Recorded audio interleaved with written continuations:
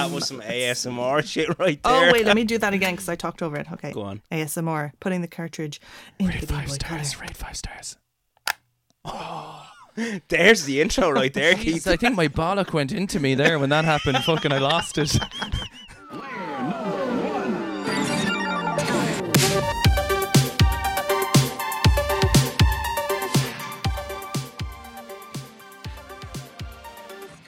Welcome to Season 3, Episode 5 of Press Any Button to Continue.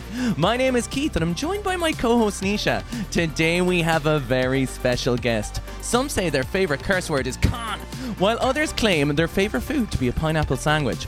From humble beginnings battling invading settlers in Greedfall, to sucking that spider monkey out of the skin of a killer bella blood and vampire, this YouTuber certainly left no quest uncharted. That's right, today we'll be plaguing all the tales out of this Let's Player. Prepare for a Colossus deep dive into the creative mind as we set up a residence in one of the finest new gaming creators in the space. Don't worry, we don't bite. That's right, we are chatting until the last of us is all out of things to say. Please welcome the immaculate, the legendary, the extraordinary Emma from Once Upon a Quest. Oh my God, that was amazing. Oh, very good. Hello, everybody. That was beyond my wild imagination. Like, that was the best intro I think I could ever have wished for. Yeah, I thought it baby. was great as well. It was That very was good, amazing. Keith. Yeah, We fair got to get play you to like pumped and hyped. We got to get you ready to go, feeling Yeah. all the hotness. Yeah, because I was scouring through the old Holy YouTube shit. and stalking you on Twitter for this intro. Clearly. Look, you got to put in the work to come up with get those creative juices flowing. You know what I'm You saying? do, you do. Yeah. I mean, Jesus, you hit everything. I think that's my entire personality. That's it. Mm-hmm. There's nothing more. I think I missed. You played the Brothers as well, I think, but I was like, fuck, I don't know how to fit that in, so I'm going to pretend you didn't play it. That's fair enough. That's fair enough. I won't hold it against you. Thank you, I That was appreciate amazing. it. Jesus.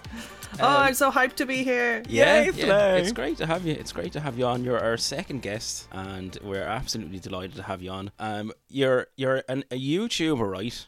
We'll Yes. get into the whole creative aspect of things in a little while because I enjoy listening to the likes of yourself, a YouTuber, and Keith, the streamer, and having discussions about these kind of things. So I really enjoy listening to those conversations.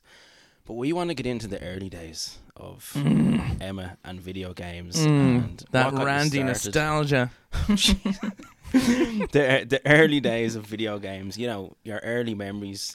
Do you remember like your first video game, your first console, how you got started in video games? Yeah, I do. I think I maybe was about 3 or something because I have an older brother Cool.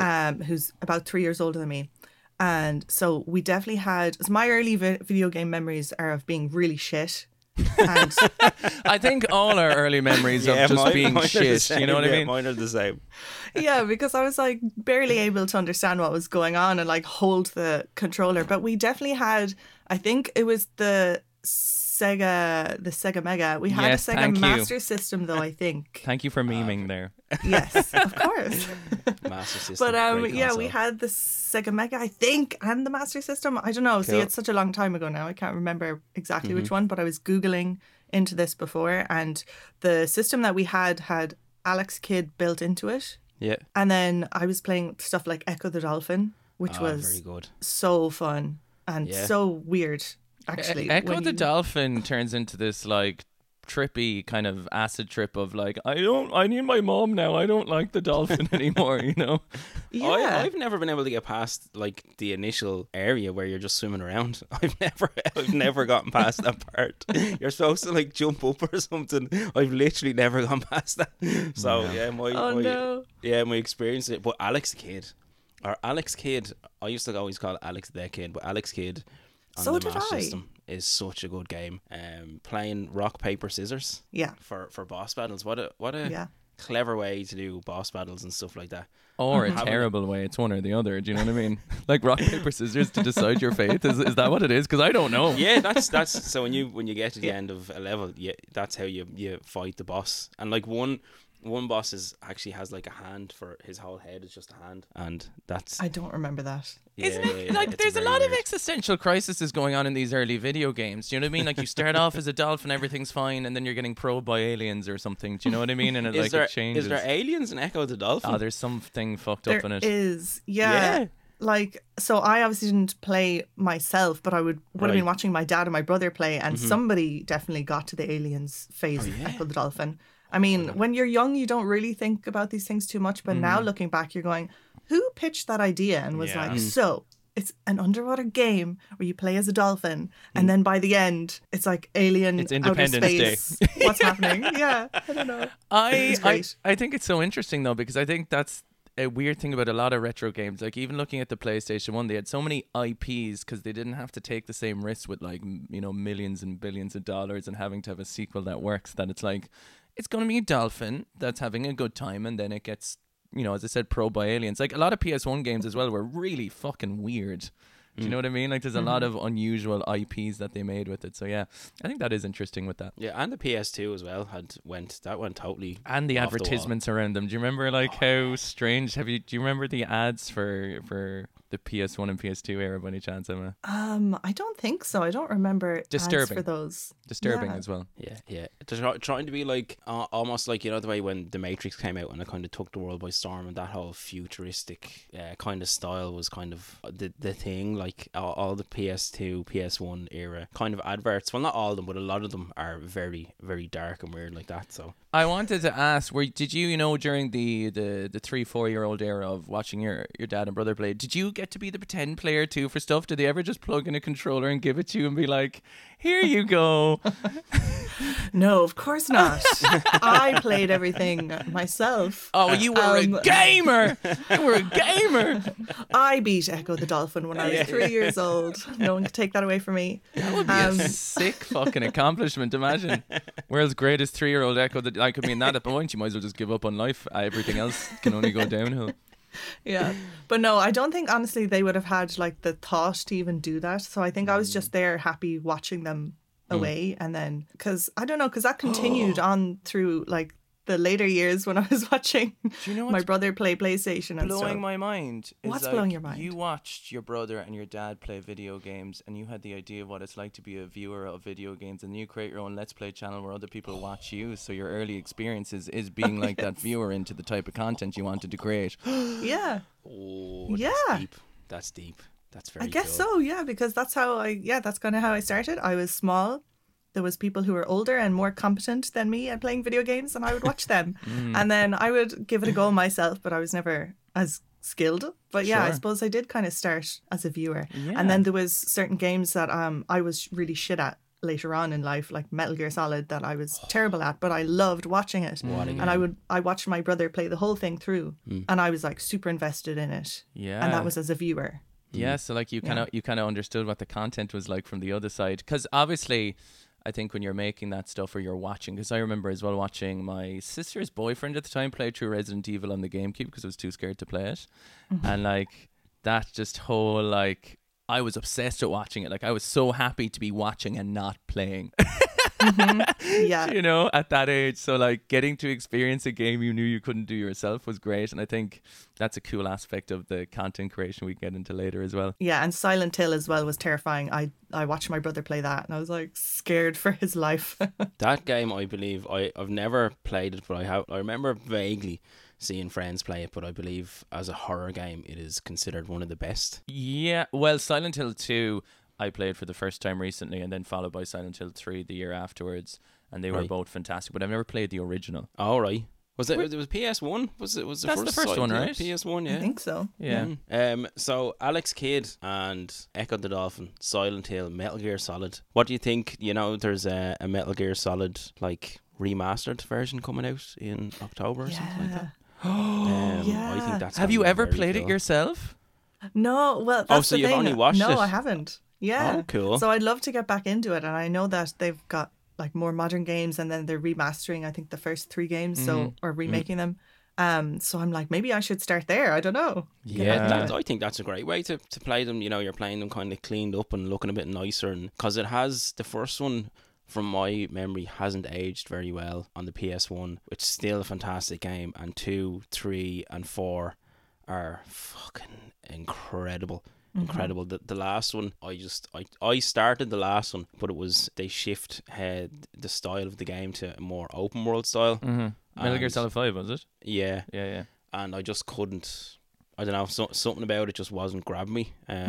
But the original 4 are fucking incredible. So I'm actually really looking forward to that remastered bundle or whatever it is coming out in October, I think. This is a question I have curious while we're just kind of in between it, Emma. Do you know when you're like, obviously for, you know, you'd be like, what will I play in my free time and what will I keep for the channel? Do you know, like that kind of, because I'm thinking, you know, I was thinking there, you could play Metal Gear Solid for the first time, you know, properly as, you know, that kind of, that whole complete experience of you having watched it as a kid and then, you know, playing it for the first time and letting other people maybe watch it for the first time. Yeah, I like that idea. Yeah, it's like a full circle type jab. But do you have like things where you're like, no, I want to keep this for myself, or I feel like that this game, do you know what I mean? It's kind of like... Yeah, definitely. Yeah. I think that because I've been doing this for maybe a year and a half now, so I think now I'm kind of a bit more like, I know that I definitely wouldn't play this game on the channel, but I definitely would think this would be good. But at the beginning, I just kind of picked a game that I really wanted to play. So that was Greedfall to start off with. So that was actually probably the biggest, longest game I've played on the channel because it was kind of semi-open world. And so that was just like my longest series. So now I'm kind of conscious of like, I don't want to pick a game that's too long. Yeah. So I don't really want to do like an open world game on the channel because for me it's just too intimidating. Sure. And I suppose if you're on episode 57 and then you want to stop playing it and you're like, I have another 50 to go. Yeah, because it's like, I don't know, I admire people who tackle the really big games and put them up on their channel, like even stuff like, you know, people doing playthroughs of Red Dead 2, which I loved, but it's such a massive game and there's so much in it. I'm just like, how do you even figure out, like, I don't know how to record it all, what to put in and everything. There's so many side missions and everything. There's so much time you can just spend dicking around in open world games as well. Yeah. I think it would... We love a good dicking, you know. We like to gotta have just some dicking around. You do. We're talking spread depraved cav, getting railed on each other's tables, like absolute 2-for-1 in the farmers market dickens, you know. Emma, you knew what you signed up for coming on this podcast. Oh my god. I was here like, God, I hope they don't hold back. Oh, well, I don't hold back with Nisha, let me tell you that, when he's getting he's getting tabled. This is everything I wanted. I tried Red Dead 2 and I remember this is very odd, but one of the first things I remember hearing about Red Dead 2 was about how realistic the game was, that when it gets cold your horse's balls shrivel. They do. It's true. Is that true? I swear to God. I swear Did to not God. know that. Yeah, their testes sake. retract when they go into the cold lands. Wow. Which arguably is money that maybe could have gone elsewhere. I don't know. You know what I mean? I'm sure there's a couple of charities out there that could have done with that instead of the retracting horse bollocks. But yeah, will we put in another couple of side quests? No. Yeah. Just the horse nuts. I gotta get the fucking scrotal sack perfectly. Oh my god. I tried Red Dead 2 as well, but again, similar to Metal Gear 5 and The Witcher 3, all three games that I believe are absolutely incredible, 10 out of 10 games. It was something about the sheer vastness of them that I was just like, because I didn't have, say, like a 5-hour stretch of playing games. I can usually only get like an hour or two, which is why, even though like at the moment I'm playing through Final Fantasy X, which is easily a 100-hour game, but because it's familiar to me and I know it, I feel like it's less daunting than going into the unknown. But I do remember playing Red Dead 1 or Red Dead Redemption, and it's potentially one of the best video games ever. Cool. This is the interesting question, right? Because Red Dead 1 or Red Dead 2, which do you prefer? Or have you played the first one, Emma? Isn't there a Red Dead and a Red Dead Redemption? And there's then Red Dead Revolver. Redemption 2. Oh, is that what it is? I haven't played that. I haven't either. I've just played the PS2 one, or is it PS2? I'm pretty sure the second game is your favorite, is it? Or I'm going to put you on the spot. I just remember watching a video where you said like, I love the second one, and I'm not sure if I recall you hearing about the first one, but I'm curious to know. Yeah, so I played the first one first and then the second one. So I'm trying to think, when did I play the first one? It was probably in like 2012 2012 when I played Red Dead Okay, Redemption. so it's been a hot minute. And my mind was blown. I was like, this is amazing. Like, absolutely love that game. And then playing Red Dead 2, I think I played it when it came out, so it would have been like 2018, something like that. Yeah. And that just topped it. It was like everything I loved about the first game, but it was like, I don't know, it was even bigger and better and improved on all of the things that you could possibly improve on, and just had the best time. Yeah. And yeah, I think Super that is the immersive. top spot. But I love that Red Dead Redemption. I've actually recently been watching Let's Plays of Red Dead Redemption, the first game, because I love it so much, and it's just so fun to go back and watch people play Yeah. it, especially when the people who are playing it have played the second game first. Yes, and they're Oh, I find experiencing that it so the reverse fascinating. order, yeah, because they're looking at characters like, oh my god, I know the fate of X, Y, and Z, without going into any spoilers. Yeah. But and it's just so interesting, yeah. Having that reverse order of it can be actually in a way more effective. Do you know what I mean? That Because is- oh, I haven't thought about that. That is a good one. I find it interesting, right? I have this thing where, like, I agree with you that I think Red Dead 2 is one of the best built worlds. I think it's one of the most immersive worlds. I think it's one of the most realistic worlds. I went back and played the first one recently, and there was something more video gamey fun about it, in which to say that, like, there's so many animations per second that you're playing in Red Dead 2 that sometimes you almost feel like there's a disconnect between the controller and you, because, you know, if you want to take a step forward in a small shack, you're like, and trying to pick up a certain thing, he has like so much movements and there's so much fluidity to his body that it almost makes it kind of it's not like those old static 360 animations where, you know, you lock on and shoot and he's like bang, you know, it's done so quickly. So I find in terms of a story and an immersion and a world building and almost like in a movie setting, the second game has a very clear edge. But there was something very liberating and fun in going back to the first one, just going bang, bang, bang, bang, bang, bang. Yes. You know what I mean? Fuck you, Yeah. fuck you, fuck you. You know, you're imagining everyone you hate in your life. You're like, get fucking wrecked, you know?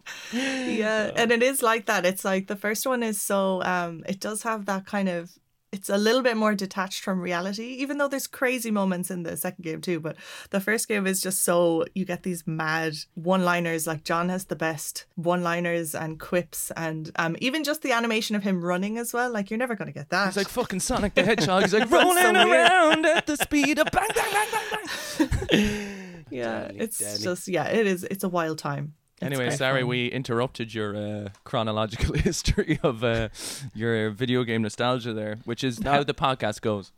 Yes, it's always adheres to the title of whatever the episode is going to be about, and it always stays on track and never goes always. to segues. Never, I know this. I think the most recent was like, we're going to talk about the GameCube, and then the conversation ended. It's like, the schooling system isn't a one-size-fits-all model, and everyone has different aptitudes and degrees for learning. Oh my god, it did actually end up like that. Even just you saying it back to me makes me realise that we started with GameCube and ended with that shit. Oh, You never know what you're going to get, but you know, Yeah. nobody else is talking about the GameCube Yeah. like that, are they? Well, Actually, very on true. that point, I love the intro for that one, because you were making the consoles sound so sexy, and it was making me laugh. Oh my god, So the way you just want to much. put your little chode into the GameCube ports and stuff. Fucking hell. That is good though. And then like the little memory card and the tiny disc and the handle, you just want to rail the thing out of it, you know? I know. Yeah. We've all been there. Okay, Brilliant. quick fire question though. What's the sexiest console? Oh yeah, that's what you asked. That's what started it, I think. Was the sexiest console. Oh my god, that's a hard one. Can I say the Game Boy Color? Can I say that one? Did you have a Game Boy Color when you were a kid? Yes, it was Yeah. the teal colored one, the kind of very greeny nice. colored one. Put it here. Oh, yeah, we will. Yeah. We'll edit it in there. What Actually, what that's video the games? episode art. Can we have You have to licking send us your a photograph. Yeah. What Wait, video I games have did it you play? somewhere. Oh, do you? Yeah. Oh yeah, we gotta see it. Oh, wait a second. I have to get it out of a Do. thing. There's also I'm after peeping a tattoo there. What's the tattoo you have on your arm? Sorry, by the way, if you don't mind me asking. It's from Watership Down. Yeah. What's Watership Down? It's a movie. Watership Down is the best childhood animated yeah, film. animated That's not movie, scary yeah. at all that you will ever see. Okay, No, so it's trauma. It's Nice. really old cartoon, but Trauma tattoos. it's- We know 'em. it's a little traumatizing for some people. But I love it, Yeah. and yeah, so that's my only tattoo that I have, but Yeah. it's a Keith black has a rabbit from tattoo Watership there as Down. well, and I only copped that recently as well. What's your one again? It's a My number, one Pokemon says- number. I don't even know. Is it hashtag 28 or 28? This is Which one is that? Raichu. No. That's a Sandslash. Sandslash. Yeah. So me and my buddy got tattoos because we were the first time we met was in second class, and Aw. he had a Sandshrew and I had a Sandslash. So when we were 30, we Oh, that's got cute. the Pokemon Nambas. Oh, Very that's nice. lovely. Very nice. So you I have like that do you story. have this is your childhood Game Boy? Is that correct? Yeah. Now explain it is- like an ex-lover that you want to be back with. Deadly. That is so cool. It's great to have. Yes. Okay, hang on. Sorry, I'll do no description. Emma's currently licking the big teal Game Boy. Full on deep throat action. Get uppity rubbing the nipples. Oh my god, yes. A, B, A, B, A, B, up, up, down, down. Tiddling my ports. A, B, up, down, up, down, up, down, up, down, up, down. You're like Monica from Friends. You know, when she's going 7. Oh, what's the game? What's the game inside? What's the game inside? Oh, that was some ASMR shit right there. Oh, wait, let me do that again because I talked over it. Okay. Go on. ASMR, putting the cartridge into the Game Boy Color. Rate 5 stars. There's the intro right there, Jeez, Keith. I think my bollock went into me there when that happened. Fucking, I lost it. What Okay. game are we working with there, Emma? What game This episode in is the Game turning Boy? into something else. So this is okay. So this is actually a little misleading because I didn't really Alright. play this game all that much. But it's Alright. Super Mario Land 2. Great game. Very, very good game, yeah. But a Yeah. game nonetheless that you didn't really play much, so we might as well, just... What? Tell me I this. mean, What games did you... I definitely played Super Mario, like different games, but I couldn't tell you like which one is which or know which bit is from which thing. And Right, also, I think yeah. I was just really terrible at it. Look at... I was like the same, playing the first few levels over and over and over. Very rarely getting past World 1 or 2 or with regards to when I was a kid, like playing video games. But what Game Boy games? Were you a Pokemon fan? Did you play any Pokemon? What's that? Red, and here we go, yellow. Oh. Can I just say, the second Nisha said, "Are you a Pokemon fan?" I don't know where these came from. I don't know where you were keeping them. I don't know where. It was like a fucking magician. You just had them pulled out of the flapperoonies, Pokemon and you were like, "Bam, bam." They just came out of my armpits. Okay, well that's a better place, I Nice. guess. So you're a Pokemon Red. Keith, were you Pokemon Red as well? Yes. I was Pokemon Blue was my first game. I did have a literal breakdown in Smiths when I was picking between the two. It was for Oh, my yeah, communion, and I was like, "What do I pick?" But yeah, starter Pokemon. What was it? So hang on, wait a minute. Backtrack a little bit here. Mm-hmm. So me and my brother shared Pokemon Blue. That was actually the first Pokemon game that I Right. played. Nice. But in my head, I'm like, did Pokemon Blue come out before Red, or am I just crazy? They came out at the same time. They So did. they were both released at the same time. So originally there Okay. was I don't know why we had Blue first then. Yeah, I don't green remember and picking- red were released in Japan, and then Venusaur was on the front of it, and then they switched it up to blue and red for PAL and NTSC regions or Western countries, and they released both of them at the same time. And the thing about it was obviously to get a link cable, so you can only get X amount of Pokemon in red, X amount of Pokemon in blue, and it was basically just marketing genius to release 2 games that people had to buy It's crazy. instead of one, and it's It's actually what I so think- genius when you think It about is. it from a business standpoint of view. 100% it is, yeah. And I think it's a huge reason why Pokemon took the world by storm, because not only did it bring out 2 games, but it was almost like the console wars, where it was, people would create discussion. So people were saying, were you a Sega kid or a Nintendo kid? But we were both Pokemon people, so everyone was talking about the one company. It wasn't, I'm either buying this company or I'm buying this company. We're both buying from the same company, and it was creating that kind of argument. But all the attention was going to Pokemon and Game Freak and Nintendo. So I think it literally is We marketing genius. also had like that mind-blowing moment where we were talking about that, like, red, blue and green being the primary colours, and then you start off in Pallet Town, which is your art canvas, but then we realised that the original red and green makes yellow. So in Japan you get your red and green games, and then they're the colours that makes yellow going onto it, which I thought was, and then I was starting to think about, there was yeah. gold, well then it was just gold, silver and crystal, I guess, so that doesn't make any sense, but Very good games as well. Or I played Crystal, I think. Is that the hybrid of Gen 2? Yeah, Was it it gold, is. silver, then Crystal? crystal's the yellow of Gen 2. Have you played Crystal, Oh, okay. Emma?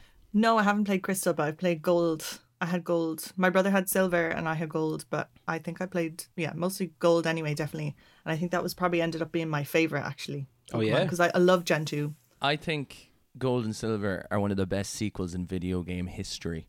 Do you reckon? I think, Yeah. I think in terms, because I have this thing, we're talking about like sequelitis, where I sometimes I don't always think bigger, better, and badder is kind of like always the best way to go. But there was just like the addition of the day-night cycle, finding Pokemon at different times, the breeding, everything else that came with it. It just it added so much like in real life elements, like, oh, I have to stay up till 8 p.m. to catch a certain type of Pokemon, or whatever. Yeah. Like, it was the so day cool. night thing. Yeah, it was crazy. Yeah. Then the huge thing for me, and spoiler alert if you haven't played Pokemon Crystal, I know it's a very old game, but still, is when you beat the Elite Four and then you get to go back to, again, spoiler alert, you get to go back to... Wait, hang on, before Emma, have you finished Pokemon Gold? Yes, Okay. I know what you're talking about. Sorry. You get to go back and go through the Kanto region. So the whole Kanto region is in the game, and then you fight Red in the cave, and it's the fucking most difficult fight in... That was like, damn, Pokemon that was game. like mind-blowing. Having the whole first game back into the like second one was like, what the Yeah, fuck? just as a big secret. Like, Yeah. You didn't even know this was here. I know, So it's good. amazing. And then did you ever watch those, on the Nintendo Switch there's like, you can watch Pokemon for free, there's like Pokemon TV you can There's get. an app for it on the... Yeah. And they Oh, have these animes of like Pokemon Red. It's like I think it's a 4 or 8 part, and it's all about the original Pokemon games done in a like. So instead of following Ash, it follows Red. Yeah, Like from the So video fucking game. good. Yeah, it's very I'd good. highly recommend it if you're Cool. into. So you've gone. Sorry, you've gone Sega Mega, Sega Master, PS1. PlayStation 1, and then PlayStation 2, but this is where my mind gets a bit hazy because I can't Right. remember what was the PlayStation 2 game versus the PlayStation 1 game, and then Right. I take a big gap where I Okay. didn't play games. Oh yeah. Yeah, for most of my teenage years, I didn't really game much at all. Can I ask why? Yeah, that's a good question because I'm not really sure why exactly, but just I think other hobbies or different interests take over. And then, like, I don't know, the PS2, for example, I feel like was always my brother's console. And then so he was playing all those kind of games. I'm not sure. I couldn't tell you why exactly, but I definitely had a Nintendo Wii at some point as well. So I was playing like Cool. a little bit of You were Mario tipping Kart away, and stuff kinda, like yeah. that. But nothing like I really was not like experiencing all these, this kind of period of about 10 years of gaming until about 2011, 12 when I started getting back into it. Because I feel like we've all had that to a certain extent at different periods of time where we like fell off it. I kind of knew for me, it's like when I was about like 16, 17, 18, I was just hanging around with friends and discovering life for the first time, if that kind of makes sense. It's the same for me. But I think I don't know, it's just like a time thing, but it's always interesting to kind of find out why, because I'm always interested, like, for some people, was it uncool to be playing them, or was it just the friend group you're hanging out with didn't play them, so you kind of didn't talk about it and you lose a bit of interest, or, do you find new loves in life, or is it just a period of time where, you're evolving and developing so much that, things just kind of fall by the wayside a little bit. But it's kind of funny how you fall out of love. I describe my 30s, and I said this before, like being 13 again. It's kind of like you fall in love with everything, with this, like, you find small joys in all the things you loved, and you can, have a different appreciation. But I think me and Nisha were saying, like, during the 20s we were just out all the time doing whatever, but this was kind of more your teenager years for you, was it? Yeah, so I would say, most of my teenage years, I would say there's probably a good 10-year gap between the ages of like 12 and 22-ish that I was not playing games. So to put that into perspective, it would have been like 2012 it would have been that I'd be getting back into. What Maybe, brought you does that back make sense? into video Oh, games? what brought you back? Yeah, what took, so what what took you was out of the the game? depths of sadness? What brought me you back? back into the world? Yeah, Was what it, did you brought- just look at So- that teal Game Boy and you were like, Jesus Christ? Yeah, just I was lonely one night. And We all, was in the we've bath all used, and, we've all held down the old fire trigger on an old Xbox controller and gone downtown, lads. Let's not, let's not say our taints haven't felt a little bit of that vibration from time to time, all right? oh boy. Yeah. Do you ever just plug in all 4 controllers at once and just cover every orifice and you're like, There's nothing like the new DualSense controller. Let me tell you. The haptics. So, what brought you back into video games? Disclaimer: I have not had sex with any of my controllers. Okay, well, I mean, you can keep your secrets if you want. I bet you never thought you'd say that in the podcast, Emma. You know, I wouldn't rule anything out, to be honest. I love the way it's like, what brought you back to gaming? It's like the DualShock 2. Okay, so what brought me back to gaming was, okay, so I moved in with my boyfriend who had an Xbox 360 and he was playing this amazing game called Skyrim. What? How do I do that? Hang on. What's the Skyrim music? Oh, I know I was going to go with Halo there. Oh, yeah. Yeah, take it away. I don't know the words. Dovakin. Yeah. Da, da, da, da, da, da, da, da, da, da. I think it's going to, no matter what I do, it's going to turn into fucking Harry Potter or Jurassic Park, no matter how hard Pirates I of the try. Caribbean, I was going to say. It is very piracy. It's so similar. Yeah, because I remember, so my boyfriend was playing Skyrim, and actually I remember saying that. I was like, is that the Pirates of the Caribbean music? And he was like, no, it's Skyrim music. How dare you? He doesn't talk like that. He's very nice. But yeah, I remember just watching him being like, he was just playing, whatever. He was just, it's an open world game. So he's like just walking around Skyrim. And then he was like, oh, there's a dragon coming. And then this dragon started attacking him. And I was like, why aren't you running? Why aren't you running away from the fucking dragon? What the fuck's wrong with you? And he was like, no, I'm going to kill it with my bow and arrow. I was like, what? And then I watched him do this amazing epic fight against this dragon. And I was like, what the fuck? And then he like soul sucked the dragon's essence into him. This and sounds sexy. Like if I was watching her boyfriend do this, I'd be with him. You know what I mean? It's like, look at him fight that dragon. He's so brave. He's sucking the essence out of things. So he sucked off the dragon. Fucking hell. Long story short, we're now into... I wasn't expecting you to be like this. I know, that's the thing. I feel like I'm the guest in this podcast. Thank God, I'm so sick of the fucking Nisha show. It's about time we took you down a couple of pegs. But there's a reason that this is my favourite podcast. It's because I'm laughing at all the dirtiest, darkest jokes that happen because it's just so it tickles the right itch for me. But it's all in good. It's all in good humor and good jest. Yeah. Yes, because in real life, we're so repressed. That's true. That's true. I do remember playing Skyrim as well, and that being able to do the shouts and stuff, and just going on an adventure. But I think that's a very interesting thought as to you're used to like in a game like that, you'd be like, fuck, I better run from this. But no, I'm gonna turn and fight this fucking dragon with a bow and arrow and a sword, and it's epic and fucking great. So what a game to bring it back into it. Like crazy. Yeah. And also just the idea that he was then like, standing on top of a mountain, looking at somewhere really far away and being like, I'm going to go there now. And I was like, what do you mean? What do you mean? Because I had never played an open world game. Yeah. Like, think about that 10-year gap of games. Maybe I was playing in 2002 or something. I don't know. Like, apart from, Mario Kart and stuff like that. Yeah. But that's crazy. That is a huge gap. That's like you just went in a time machine and just went 10 years into the future and you got to see a video game. You know what I mean? Yeah. So I was like, what do you mean you're just going to walk over to that other mountain? You can't do that. Yeah.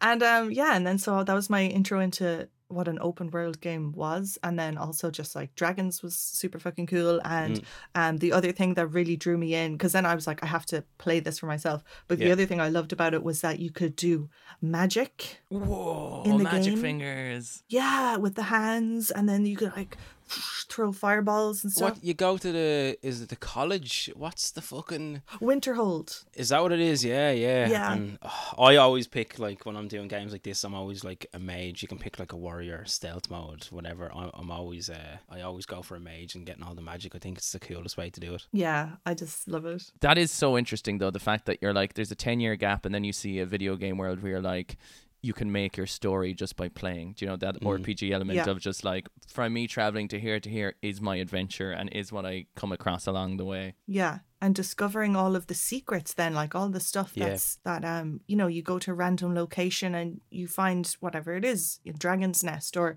a giant and a mammoth, and then you're trapped in a windmill for an hour until they leave eventually. Yeah.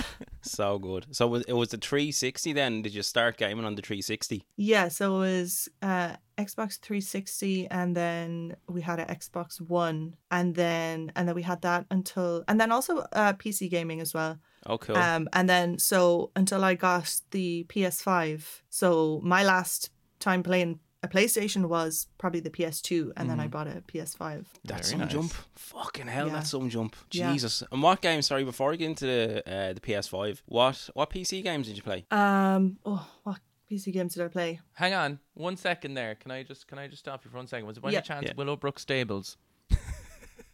What is it?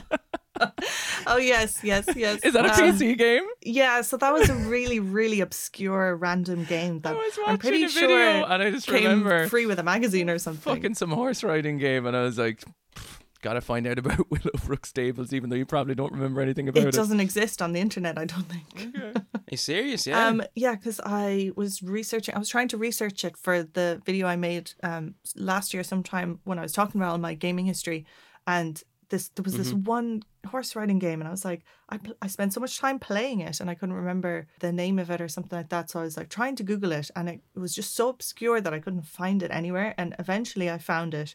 I found the cover art for it, but it was Willowbrook Stables. It was a really shitty PC game, but I was super into horses, so I was just like, I get to like put a saddle on my horse and I get to go explore the island and solve mysteries and collect the golden horseshoes. But because there was some glitch in it, I couldn't like continue the main quest, and then so I just had to abandon the whole game, which sucked. No but- way. I don't know. Do you know that actually happened to me in Skyrim on my PS3?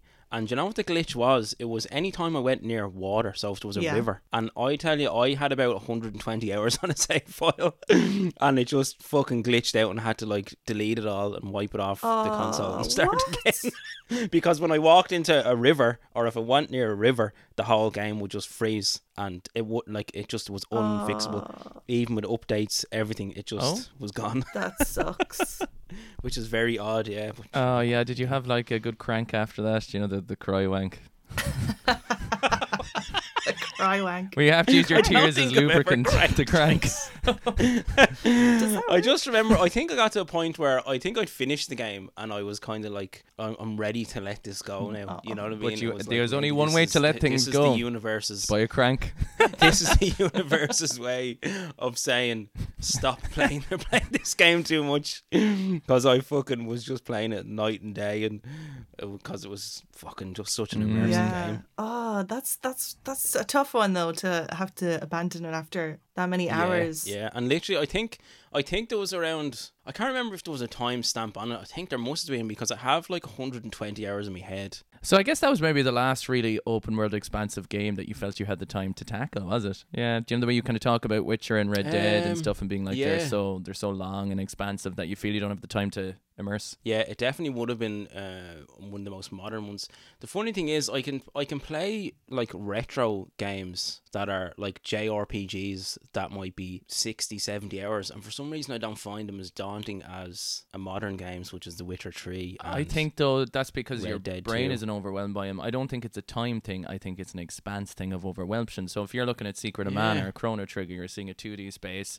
You know you have to go this way, you know you have to go that way. But if you're looking at Red Dead 2 and there's like 60 side quests, 70 horses, like bears, random shit to collect, like you get stuck just drinking in a pub and not make any progress, you know? So Yeah. I think it's probably more, rather than time, it's probably overwhelming. There's too many things to do rather than it's too long, maybe. Yeah. So you can take it bit by bit and you feel like you've accomplished what you need to. Yeah, I agree with that. I think you're right there. So PC games was the horse riding game, equestrian game. What about like, was this? So did you play PC games? Can as a we? kid? Did you play What are you PC laughing games? at? I'm laughing because I'm like, that wasn't like my main PC game. It's like random really shitty that's game. what I'm No, trying no. to. That's what I'm trying to get into. No, that's what I'm trying to get into, because I played a lot of PC games as a kid as well, and I'm trying to discover what were there other PC games that you enjoy playing. We need art for the episode that's everything you're not into. Like, we'll take like the game you talked about the least from each section and just have it as like a backdrop. Like we need Super Mario Super Mario Bros. 2 and 2. Willowbrook Stables in the background, and just like and just Call it Emma's just favorite like a teal games. Game Boy. Oh my god, it's gonna be so misleading.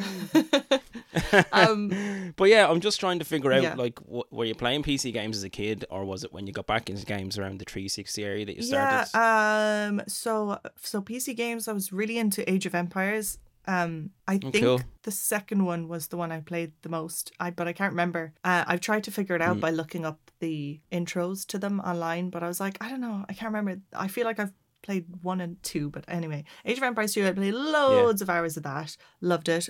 Played The Sims. The Sims. Hundreds game. and hundreds of hours probably in The Sims. Yeah. I'm talking Did you The Sims, torture your the original Sims? Sims? Yeah, of course. Yeah, did you make them go naked to work, saw- leave the oven on? I saw recently. Box wait, them in. I have some dark stories about The Sims. Tell me. But I saw yeah, recently hit us. that they updated the new game or whatever that you can't remove the ladder. Oh no, if you remove the ladder in the swimming pool, they just climb out now. That's bullshit. Oh, right, know. yeah. Fucking hell, Well, that's you know what? Have you ever seen a child play with fucking rabbits or anything? And they're like, they start off like, I love you, and then they're going to fucking kill you. You need dark play. Like, I'm saying that's dark, but you play fucking GTA and you're just fucking mowing people down with a fucking Yeah. machine gun, so it's not really Yeah. that dark, is it? But the original Sims is so good on Yeah. PC. What a fucking game. I have one really dark story about The Sims. So letting people drown in the swimming pool I think is like kind of standard. Yeah, it's cathartic, you know what I mean? Everyone does you that. you project onto whoever's in the swimming pool, you take their ladder away and watch them suffer. It's the whole thing. Yeah. But I got it into my head that I wanted to have a household that was just children.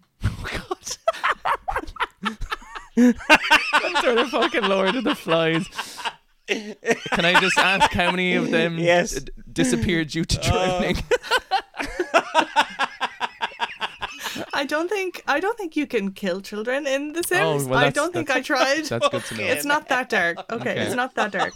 Oh, thank God. Okay, but it is still kind of dark because so in order to have a household of just children, I had to get rid of the grown-ups. Oh. Yeah. So basically, I had like, a family of Sims. I had a certain amount of children, and then I obviously had to How have, many like, children was the adults. magic number of children that you wanted? I don't know. I can't remember. But there must have been, I guess, 2 adults that I had to get rid of, right? Because they had to make the kids, or maybe Yeah, I yeah. had the kids already. I don't know. But for some reason, you can't start a household in The Sims just as kids. You have to have a grown up.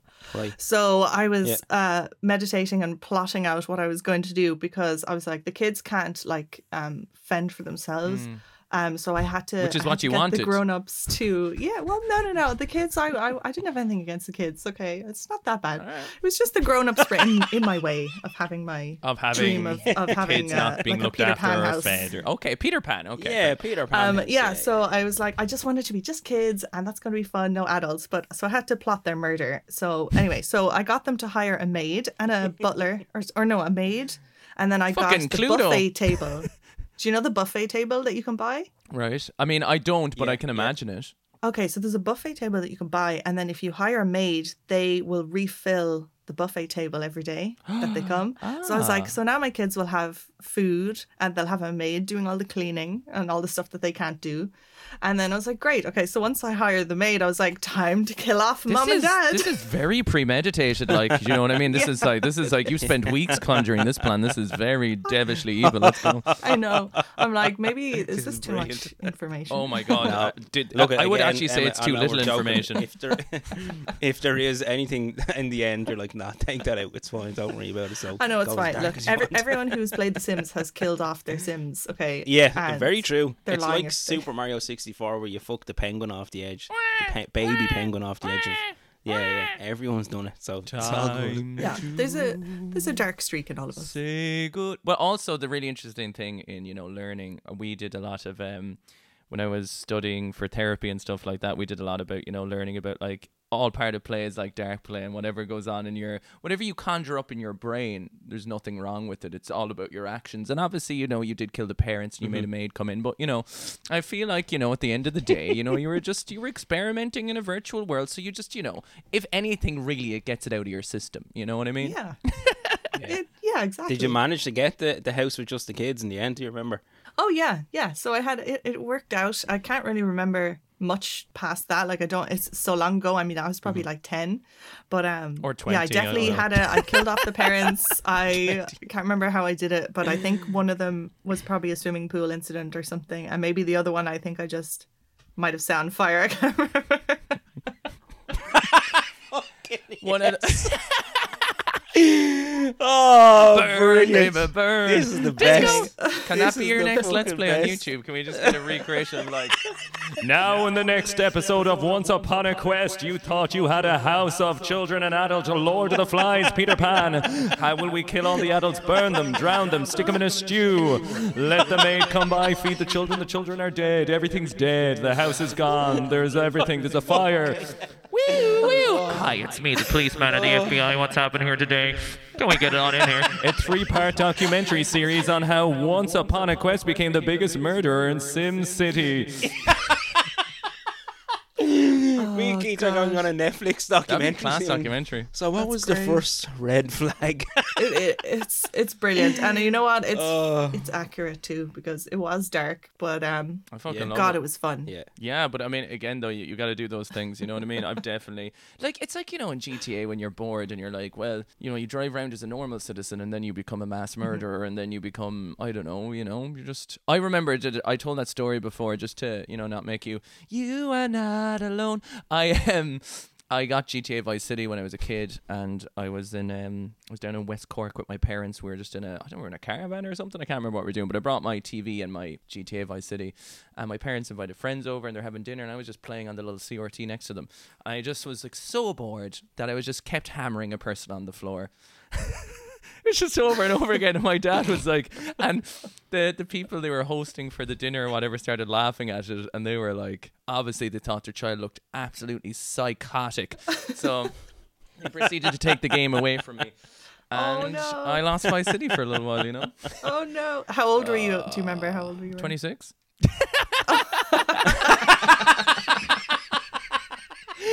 I'd say it was about 11. Brilliant. Oh, love it. Right. Yeah, that's the thing. When I think back to the early GTA's, like I must have been so young because when the first GTA came out, I think it was 1995. So like I must have been playing that when I was like definitely below 10. That is Yeah. messed up. I when you mean, think yeah. about it. I mean, there is definitely, you know, stuff. When you look back at Vice City, though, there's nothing but funniness about it. Like, it's one of my favorite games of all time, and I've replayed it many times on stream and stuff. And you know, obviously, realism goes a long way to making something, but like, it was so fucking satirical that, honest to God, Vice City nearly looks like a Simpsons episode now. Do you know what I mean? Like, it's Yeah, that's actually it's a good so shout. like where obviously as the games get newer, more realistic, it does take a more sinister tone, you know. But that game is so crazy. But obviously, you know, there's certain things that should be viewed by certain eyes. But also, I don't think either that like what is it? There's a direct correlation that violence in video games does not promote any violence in real life. Do you know what I mean? So I think you're fine, but I also think you should see certain things at certain times. But it's all about your perspective of it. Like your Oh, like definitely as a kid, like I was literally just like I remember it perfectly. There was nothing Yeah. sinister out of just a repeated action for my neurospicy zoomies. Do you know what I mean? I was just like, yeah. You're just having the crack playing the fucking game the way it's meant to be. I don't know if having fun. specifically just hammering a person on the floor is how it was meant to be. Look at like they wouldn't give you that option if they Very, didn't want you very to true, fucking use it. You know what I very mean? true. Right. So you've come through quite a journey from the Sega Master to the PS5. Yeah. And I think there's a game that I know you're playing at the moment, and we'll touch on it very lightly if that's okay. Every game you play on your YouTube is the first time you've played it, is Yes. that correct? Yeah. Okay. So far. Right. Once Upon a Quest. Hang on, we gotta do a little. Do we get to talk about YouTube now? Go on, yeah. You better go fucking follow this. A Let's Player creator Once Upon a Quest. Emma is tackling all the games for the first times. Look at these raw emotions. Join on a journey of creamy, dreamy, sultry, good teal shagging Game Boy times from The Last of Us to Uncharted to the Greedfall to the... Is it Vampire? I don't know. But you better go over to the fucking YouTube right now and fucking subscribe. If you're not at 1,000, almost at 1,000 subs, by the way.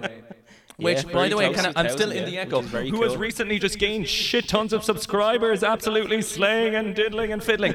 Go follow Let's Player. You're interested in the conversations. You want to be there. Get your shit together. And, you know, if at 100,000 subs, they will play, I'm just going to call it The Sims, and they will recreate, at 100,000, the Peter Pan murdering parents, murder 3-point documentary series, okay? Yeah. I will agree to that straight here. I can't wait the for Peter it. Pan I Murder can't wait House. for it. I'll hold you to it. I'll hold you Will to it. happen. Pan Murder House. That's a fucking great idea for a game or a fucking. It's a fucking brilliant Peter show. Pan Murder House. I mean, I'd watch it. You're currently playing through 2 games at the moment, but one of them is The Last of Us 2, and I will tread very lightly. I've played it, Keith's played it, but it's your first playthrough, so I don't want to give any inclinations or anything whatsoever. But I've watched up to where you've played, and fuck me, like, what an intense game to play. But as a viewer, I watched that one video, that's all I'll say about it, and I was like, fucking hell, this is fucking heavy shit, man. But one thing I picked up on when I was watching was when you started playing the game. So again, I won't even remotely get into any sort of spoilery because I know a lot of people haven't played it. Was just how you were taking in the visuals of it. So at the start where you're going along and you're riding the horse and you can see the sun coming through the trees and you're checking out the grass, and then you're in the person's bedroom and you're looking at their wall and you see a certain toy and a figure and a console. I was like, fucking hell, this shit blew me away. Just the visuals of that game totally fucking blew me away because I played it on a PS4 on a shitty TV, and I'm assuming you were playing it on a PS5. Yes. But what has your experience with that game been so far? Yeah. Do you feel it's lived up to the sequel hype so Yeah, far? oh definitely. Yeah. It is definitely intense. So I played the first one, I'd say maybe 2 years ago now. And I know since then it's brought out a remake. So The Last of Us Part 1, the remake. I haven't played that. So for me, I played the first game, which was actually the remastered version of it, which I think was 2014 or something. Last of Us is a retro video game. Yeah. Oh, yeah. I remember this. This was from an earlier episode. I think it's been decided. I think at Gamerfest you were saying that. Sorry, we're getting segue now, but that the Nintendo Wii is a retro 100%. console. 100%. And I'm just like, oh, that hurts me inside because that makes me feel so We're old. old, yeah. But anyway, Yeah, that's getting away yeah. from the point. So Last of Us 2 is That's all right. an amazing sequel. So yeah, so I suppose I was looking at the visuals.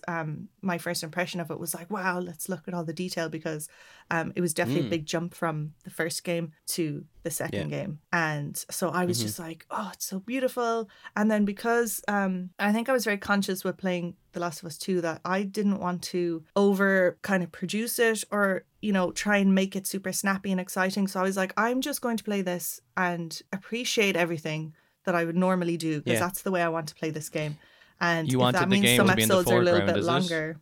Like you wanted the game to kind of be more in the foreground of the story and the experience of it kind of telling itself rather than you interjecting more in other playthroughs. Is that what you mean? Or I think just like not rushing through anything and just being like, okay, if I want to go and look at this blade of grass, I'm going to go do that. And instead of being like, oh no, I need to keep this like moving along and fast paced and interesting for people to watch. I'm like, you know what? I want to take my time and enjoy everything.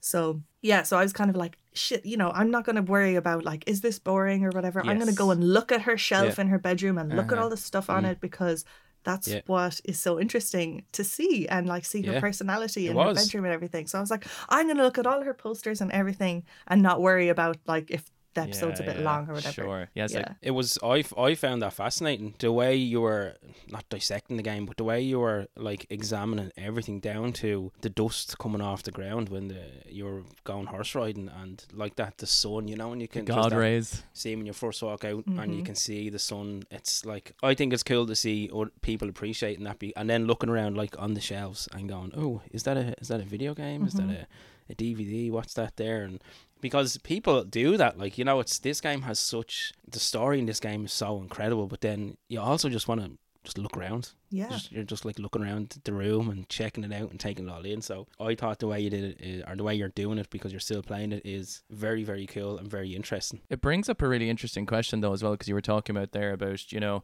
you're not worrying if it's boring or not when you were making it. So you were trying to make something that was very authentic, that you were enjoying the experience and hoping that as a result that will, you know, pay off in its own way, right? And I think it's always interesting, the idea of playing something in terms of like, how do I word this now? So it's kind of like I think it's you're creating content and you're making it for viewers, but you are playing it the way you want to play it, and you're not necessarily thinking of, like you said, is it too long, is it too short, am I not being too interactive with the story? Yeah, You're just it's looking like around the room. there's like an authenticity versus trying to also create something that you think is going to work. So you know what I mean? You want to be true, and obviously you want to be engrossed in the story. But I'm also, and particularly as a streamer, it's different as a YouTuber a little bit, because I get more distracted by chat. That's live kind of going all the time. But I suppose, how conscious in the creative process are you about creating something that's that you're immersed in what you're playing, but you're also being authentic, but you're also obviously making content too that you hope kind of appeals to people. But I feel like there's this line between trying to make something authentic and also making something that you feel can be entertaining, and trying to strike that balance.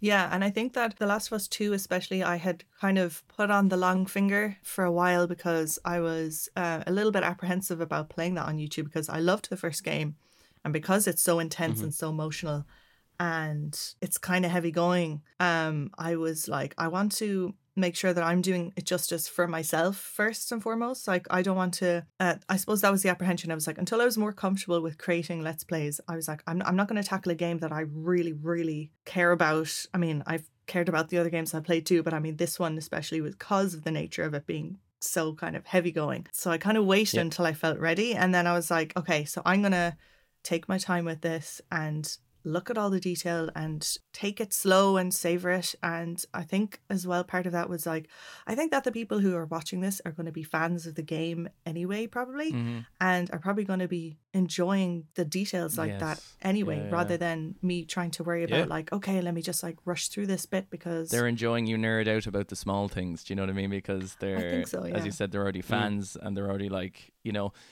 there's always something, and I think this is the most important thing about creating in general. There always has to be this like infection that if you're passionate about whatever you're talking about or doing, that will have like a knock-on effect, that people, even if people aren't necessarily into the game or the subject matter, by the fact that you're radiating that you're engrossed, passionate, and enjoying something, I think that gives a knock-on effect that makes content interesting to watch. Do you know? Yeah, definitely. And that's what I've loved as a viewer, watching other people, is, especially if I'm watching something that it's a game that I already like, I'm loving the person noticing those little details, or like appreciating, whatever it is about the story or the gameplay that's happening, because I'm like, oh yeah, I love that too. And I remember finding that secret, or 100%. Like I've said it already, but I think it worked so well. I was watching, and just the way you were looking around, it's like, especially for somebody who's played the game, and you're watching the Let's Play, like, I know how the game plays out, I've experienced the game, but when you're checking out the finer details of the game, you're like picking up on things that I've missed, and I'm like, oh, that's pretty cool, jeez, I didn't notice that. So I think it works really well, and it's kind of mine and Keith's approach to the podcast is, you're playing that game for yourself first and foremost, and then obviously your viewers are going along with you. Like, we create this podcast we'll do episodes that we want to enjoy, as opposed to episodes that we think listeners will want to enjoy. We'll pick its subject matter and create it for us, as opposed to creating it for someone else. And I think the way you're doing it is working from my point of view. I've watched the videos and it worked really well, especially with The Last of Us 2, because it's a game that I have played and I know it. But then I'm watching you play it, and you're picking up on things that I never noticed before, and I was like, holy shit, it's like playing it again fucking under a microscope. Cool. So it is working really well. Glad. But it also recreates that feeling of when you were 3 watching your brothers play something. There's almost like this sense of company and camaraderie that, you know, like if you're at home doing nothing, you have this kind of feeling that like you're close to someone, in the sense that, you know, you're watching someone do something, you're hearing their voice, you're kind of a part of it, you're experiencing something together and you're watching it. So I think it's great from that point of view as well. I was curious as well, like, you know, you play, there is some, like, you know, story heavy parts of games, and at different times you experience different emotions and vulnerabilities, and I was curious to know, was there like kind of a learning curve to allowing yourself to, you know, being authentic and emotional on camera, or was it something that you found that just was comfortable to you from day one? Because, you know, it can be hard to put that stuff out there sometimes. Do you know what I mean? Yeah, definitely. Oh yeah, it definitely was. It definitely took me a while to get comfortable from where I started to now. So I think, yeah, playing the first couple of games, I wasn't, they weren't that emotional, I guess, really for me, but I still loved playing them. But I'm trying to think, was the first time I cried on YouTube, I think, was maybe playing Brothers, that little short game. And then also, I suppose Plague Tale was maybe a big shift in something as well. It was a game that I didn't care how it performed or anything like that. I was like, I've been waiting for a Plague Tale Requiem to come out. I'm going to play it. And it kind of like with The Last of Us, I'm going to savor it and take my time with it and enjoy it. And that game, I definitely was like, this is a game I care about so much.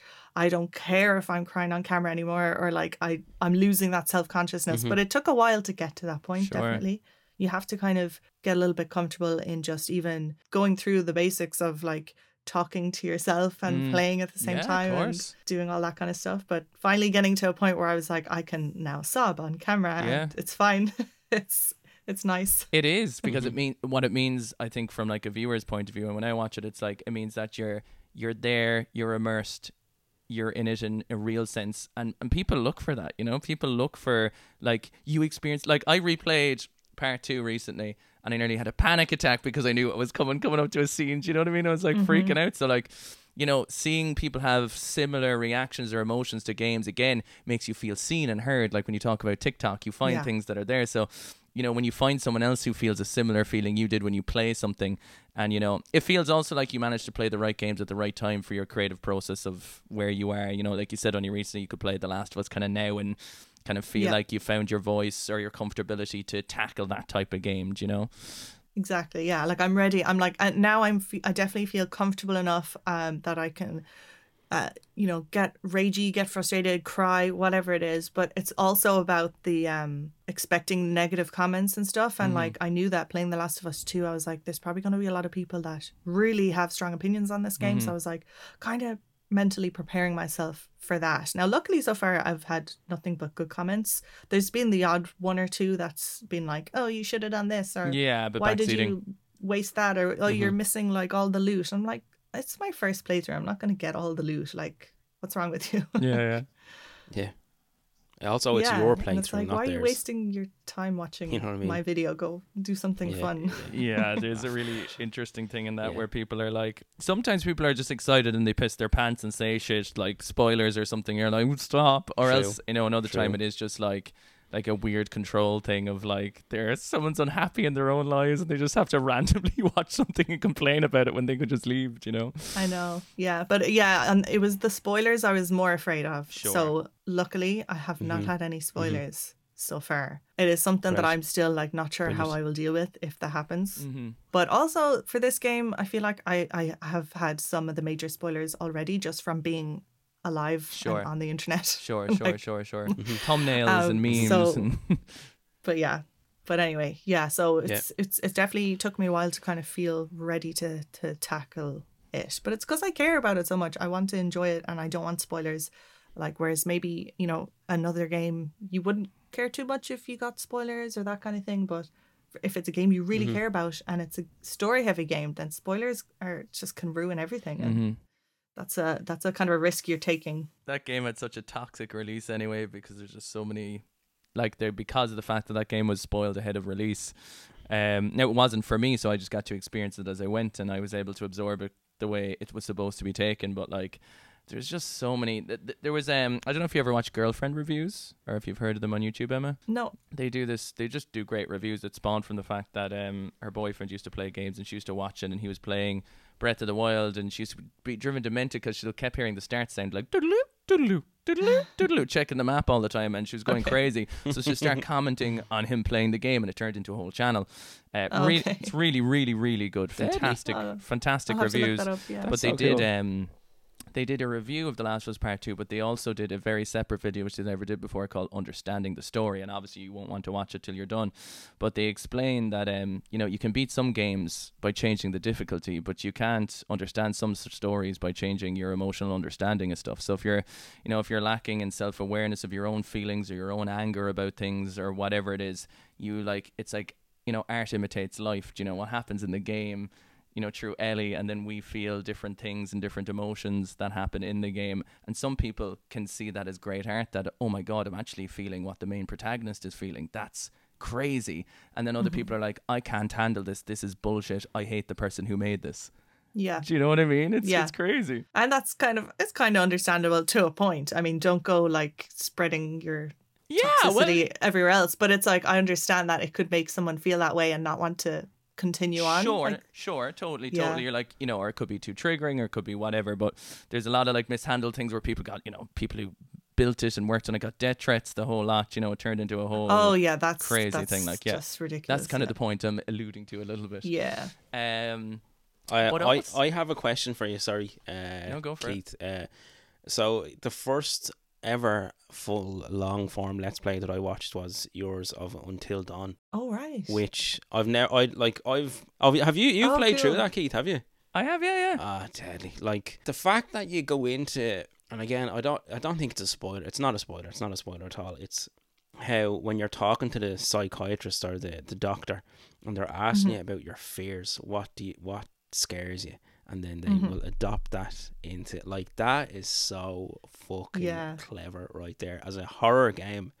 It's very good. So fucking good. That game in like the whole playthrough was very good. Again, like I'm a devil for YouTube. I love YouTube, but I've never sat down and watched every episode of like is it called the long form Let's Play? Is that what you? Thanks so much that you watched my playthrough. It was That's so brilliant. cool. It was brilliant. Really, really enjoyed it.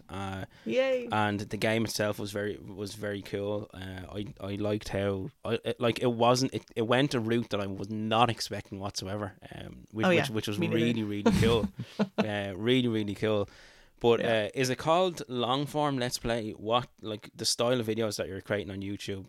I have it in my head as a long form Let's Play, or is it just Let's Play videos, or what? How would you describe it? Well, I my understanding is that Let's Play videos are usually going to be long form. Right. Okay. Maybe. Yeah. But maybe that's wrong. So yeah, I guess I'm doing long form. I suppose because you could have Let's Plays that are really edited and really short and stuff as well. Right. Yeah. Yeah. But I don't know. For me, Let's Play is like you're going to sit down and watch someone play through kind of almost in real time Yeah. with a little bit of editing Right. through a game. So yeah, my episodes are probably usually around about an hour, but that's just kind of what I understand from Let's Plays. But somebody else might have a different opinion about Yeah, that, no, about look, the length. that's it. Again, I just wanted to ask because that's what I have it in my head. But yeah, it makes sense to just call it in Let's Play. And what drove you down the route of going for that as a creative process, as opposed to, there's so many things a person can do, be it streaming, YouTube, and podcast and music, whatever it is. What was it that brought you to, I'm going to create a YouTube channel and play video games? Like, was there, or create to begin with and then Yeah, create yeah, YouTube? like, Like what made you want to make videos? Yeah. Because usually it's like there's a feeling like I have to do this, Yeah, I think I've always been creative in some way or another. And then I suppose, like, over the last 10 years getting back into video games and things like that, I'd play a lot of single player games, I'd play a lot of role-playing games. I always got into the story of games, and then with open world games and stuff, as well, it was just those kind of epic moments of discovering something completely out of left field, like whether it was Fallout or Horizon Zero Dawn or something like that, whatever I was playing, Red Dead Redemption again, like, it's just like sometimes you have these epic moments and you're like, yeah. oh, Has no one seen this? nobody saw this. Look at me, Or daddy. yeah, like, God, that was fucking cool. Or Yeah. like, Jesus, that was amazing. And so a little bit of that kind Right. of going into like, oh, wouldn't it be fun to share this? And then I suppose I was, watching what was already happening on YouTube, which was like lots of different let's play channels. And I would kind of go there after finishing a game that I really liked, and I'd look up reactions of it to see what other people were doing. Were you inspired by anyone in particular in the Let's Play scene, or was it kind of more your own, you wanted to kind of go in a blank canvas? Yeah, no, I definitely was inspired because I think I probably had a bit of a different impression of what you would need to be like to do a Let's Play channel. And so I was watching like Mars, a lot of Mars's channel, a lot of lightweight gaming at the time. And I was thinking like, God, I love how they seem very authentic and kind of, they get into the emotions of things, and they look at details, and they talk about the story, and they have a good time, but they're not like super hyped, high energy. And I kind of had the impression that like, oh, you have to be super entertaining to like start your own YouTube channel and do things like Let's Plays. And I'm just a little bit more mellow, like I'm a little bit more casual Sure. and like laid back. And so it was kind of really nice and refreshing to see these other channels that kind of took a different approach And was succeeded, like, I suppose, too, right? Yeah, I was like, I like this. This is kind of a nice kind of balance of like, you know, still being like kind of relaxed and still entertaining. And I was like, okay, I can kind of see myself maybe doing that.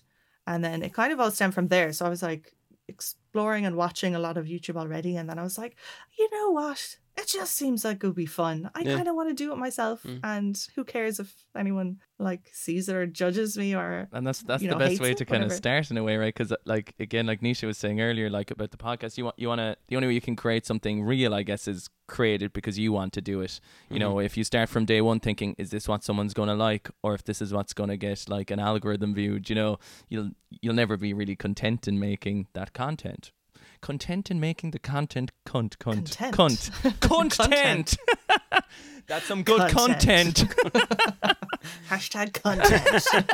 I love it. That's no, I think it's I totally agree. I think it's a great way to do it, to get into it. You're looking at those channels and you're saying that looks cool. I could kind of do that vibe and it looks like fun. And it's, as Keith said, I think it's the right way. Well, for me anyway, the right way that I've approached anything creative is doing it for the way I want to do it and not for the way viewers will want to do it or listeners or whatever it is. Yeah, I think it's the good way to approach content creation. And have you ever thought about, so you do Let's Plays and you've some kind of vloggy videos as well? Yeah, there's a couple. When you've reached, say, like a sub goal and stuff, so you're actually nearly at 1,000 subscribers, isn't that right? Can I just say it's been moving really quick lately? It has. It's really cool to see. Yeah, lately it has been. Yeah.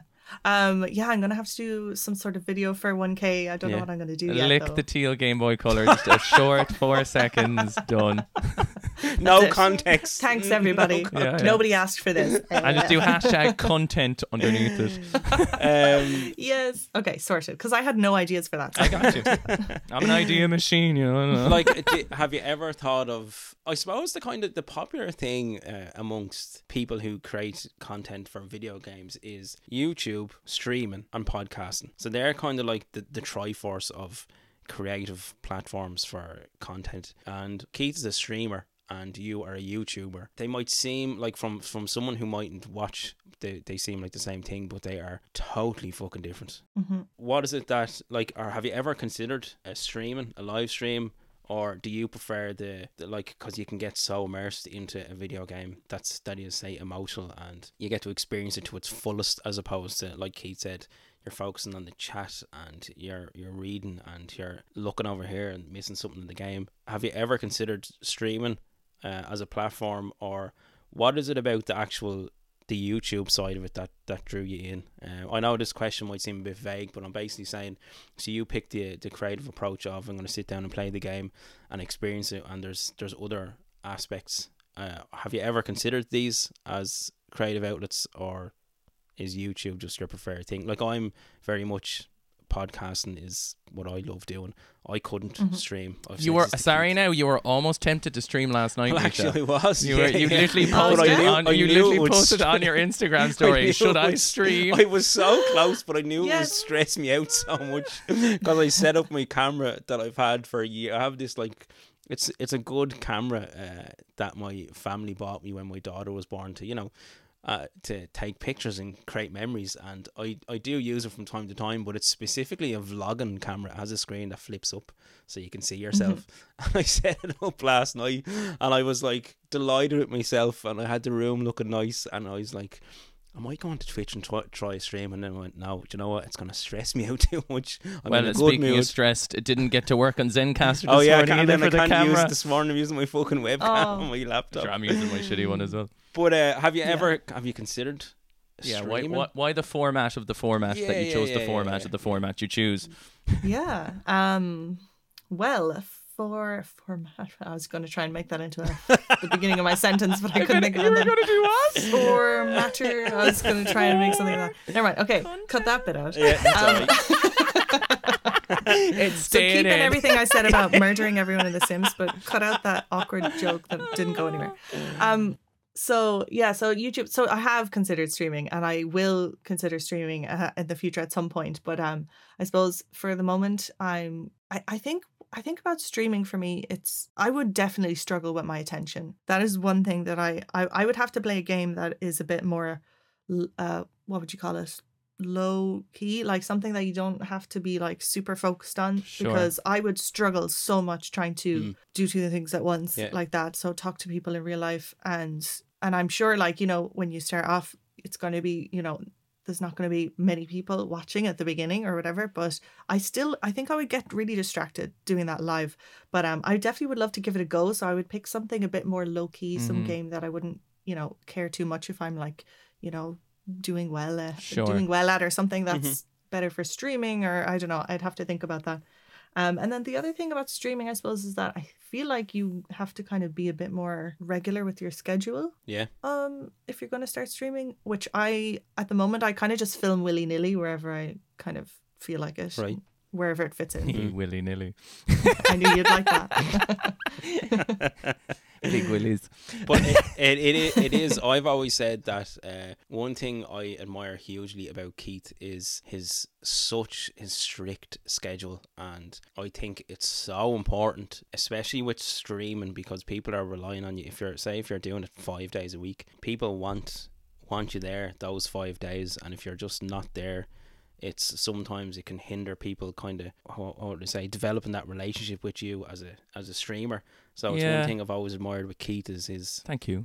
He's always on the ball with regards to his schedule, and he sticks to his schedule, and he's on fucking line. Now, obviously, look, real life happens, but for the most part, and I totally agree with you, Emma, that I feel like it's a huge aspect of streaming is being there and fucking being online when you say you're going to be online. There's also the part too where no matter how you're feeling that day, you know what I mean? Like if you're feeling like making a video, if you're not feeling like making a video, there's that aspect too. I think it's because it's like it's a huge aspect of it. It's why I said to you I could never stream, because I am I wear my heart on my sleeve, and if I was having a bad day, I couldn't switch. I couldn't do that switch into being an entertainer. I'd just be like, no, fuck this. I'm not doing it.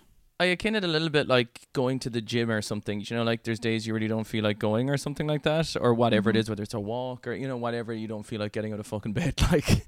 And, you know, I think it's one of those things that even if you don't feel like it, most of the part, by the time you get up and make the effort to do it, you feel better anyway. Do you know that kind of way? So it's like sometimes there is fighting. Like, obviously, you know, shit things could happen in the day, but sometimes it does actually... Now, sometimes, look, it can just be a fucking shit day all around and things don't work out. But I think, and obviously because as well with YouTube, you know, it's something that's recorded and it's there. People can watch it whenever they want. So they can, you know, they can get a fix of Once Upon a Quest and, you know, get kind of comforted by your voice or your experiences. But I suppose kind of like a TV show, like, you know, if you want to see back in the day the latest episode of Dragon Ball, if you're not there at 5:30, you miss it. And if you change it every day, people are going to be pissed off they missed part of it, you know. So there is a consistency element, all right. 100% there is. It's I think it's something that people don't consider as much, I think, when they are trying to be like people who are streaming and want to take it seriously as maybe a job or something that they're trying to, you know, really grow. I genuinely feel like the consistency is a huge thing.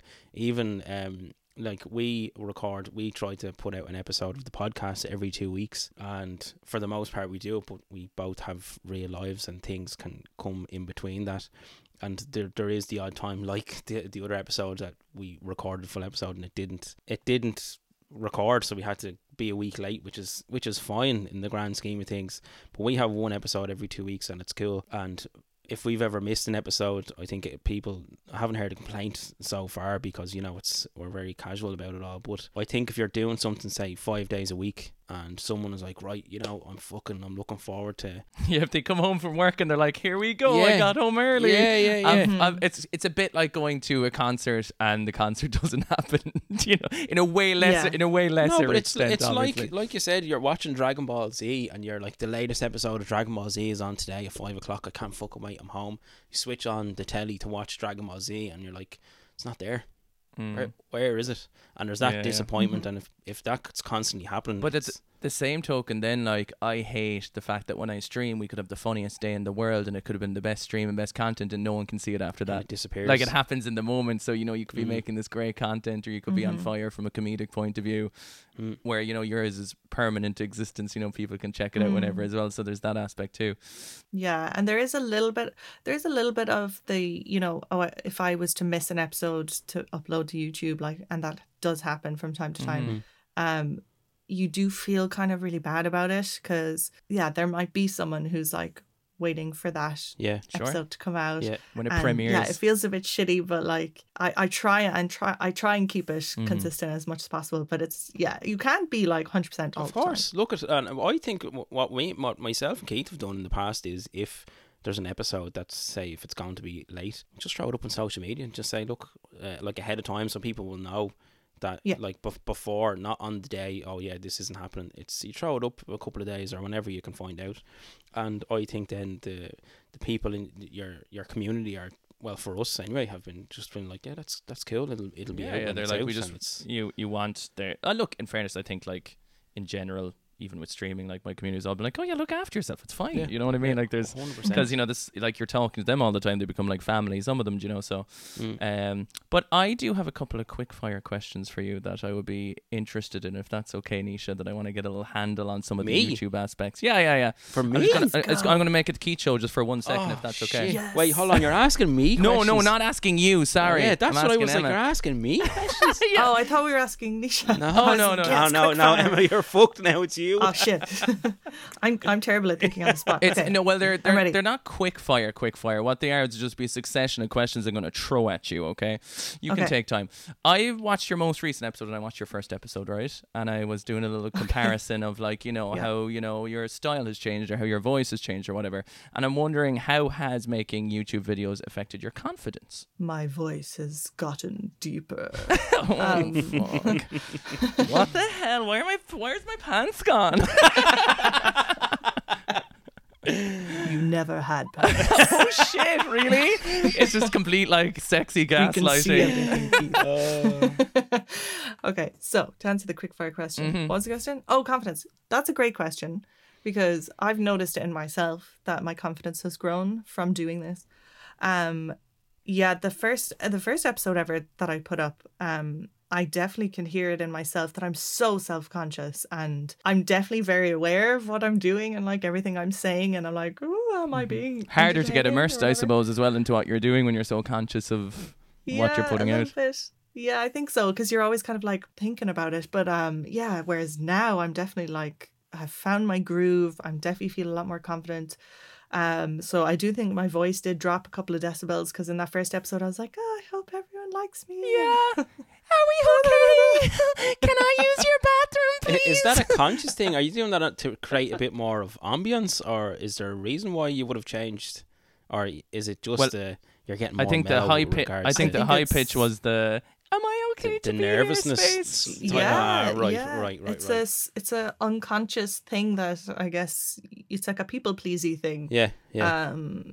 Yeah, so I mean, in real life, I'm super self-conscious person. I've actually very low self-esteem. This is going to turn into a therapy session. I got you. But Don't worry. No, but absolutely I'm trained to fuck people up. I am. Yeah, I'm a little bit of a people pleaser, I suppose, and yeah, so kind of. I can definitely hear it in myself in that first episode compared to now where I'm just like a little bit like do. But yeah, so it's great to kind of feel a lot more confident, and then also just like getting used to recording myself and putting myself up on the internet. And now I'm like, okay, I have like 170 something videos on my Deadly. YouTube channel. It was super impressive. That's crazy. Yeah. That's so cool. Some Thank you. portfolio. It's also mad. We're only on episode 25. Like. Yeah. I want you to watch them all. That's an incredible fucking library of stuff to have. Fair play to you. Yeah, but it's crazy for someone who's like super self-conscious and doesn't want anyone looking at them to do that to themselves. Like, I did this to myself. That's what I want to ask. Has the confidence you've gained in making videos transpired anyway to maybe like a little bit of a better self-esteem or confidence in your day-to-day life? I think so. Yeah, I think so. It's definitely like it's definitely a big hurdle for me. It's something I struggle with daily. Mm-hmm. But I do think that it has made me a little bit more confident in myself, comfortable in even like my own voice. Yeah. That's something that you have to get used to. And even that, like I'm just a bit more comfortable in what I sound like, and like what I look like, I think is always going to be kind of an issue. Like, you know, whoever is self-conscious about how they look is probably everybody. That's very interesting, actually. Yeah, I think it's helped a little bit because you kind of get used to putting yourself out there. And or if you do the thing where you mirror yourself in the camera and you're like, oh dear God, did you ever flip? So you know the way you always see yourself in a mirror image in a camera, and you ever do like the rotation thing where you feel like you look like a different person. Oh shit, I never thought about that. And you realise that's how everyone sees you. That's backwards. We always see ourselves in the wrong way around. If you get me, I'm looking at myself now. What the fuck? Nisha, same question to you. How has the podcast increased or decreased your confidence as I have berated you over the last 7 months? I again, like you said, your voice. I'm very. I always thought I feel like I have a very shrill voice, but I am totally comfortable with talking now. Like compared to the first episode, even if it's a video thing or whatever, it has hugely helped because I'm the same. I'd be very, I can suffer from very low self-esteem and, you know, not feel good about myself, be it my looks or whatever it is. So I'd be in a similar state, but I feel like it has definitely helped my confidence because when I'm creating, it's something like I fucking love making this podcast. As a creative outlet, it's been the most satisfying thing I've done. I think it's very funny that I was talking to a friend of mine about The Offspring, are one of my favourite bands, and they literally have a song called Self-Esteem, and I listened to them like for about 15 years, and it wasn't until about 2 or 3 years ago that I actually realised that the song is called Self-Esteem. This was what I was missing as a fucking kid throughout the majority of my life. Moment where you realise the meaning of something and you like wake up to it even more. Yeah, but it totally has changed. But then I feel like I'm very good at pretending that I'm totally fucking cool with what's going on. And again, from being in a band, say I gigged for years and years and played hundreds and hundreds of gigs, and you have great gigs, you have shit gigs, you know what I mean, you can have terrible gigs, and sometimes you only feel as good as the last thing you do. I think particularly in content creation, if you feel like you've had a bad video or a bad podcast or a bad stream, you kind of feel like that was your last taste in your mouth of what you've done, you know. But I've become very comfortable. I genuinely think, sorry to answer the question because I'm veering off the subject,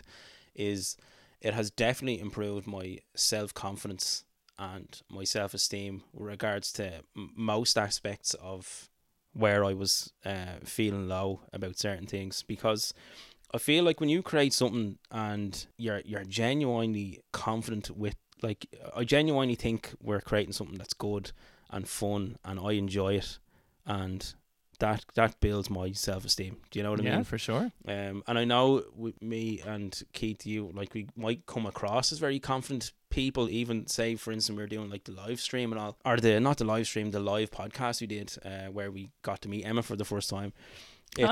That's something that can be very difficult, but I can just go up there and do it, but then I can walk over and just stand in the corner and be like, oh Jesus Christ, you know what I mean? Yeah. You can have both of them, and I think it's okay to be able to do both, you know what I mean? You can be like an introverted extrovert, you know what I mean? You're kind of like, alright, I did it, and now I must retreat and cocoon my energies back. Sorry, that was very long-winded answer there, but it's just that's where my brain went, you know what I mean, when you asked the question, so that's what it is.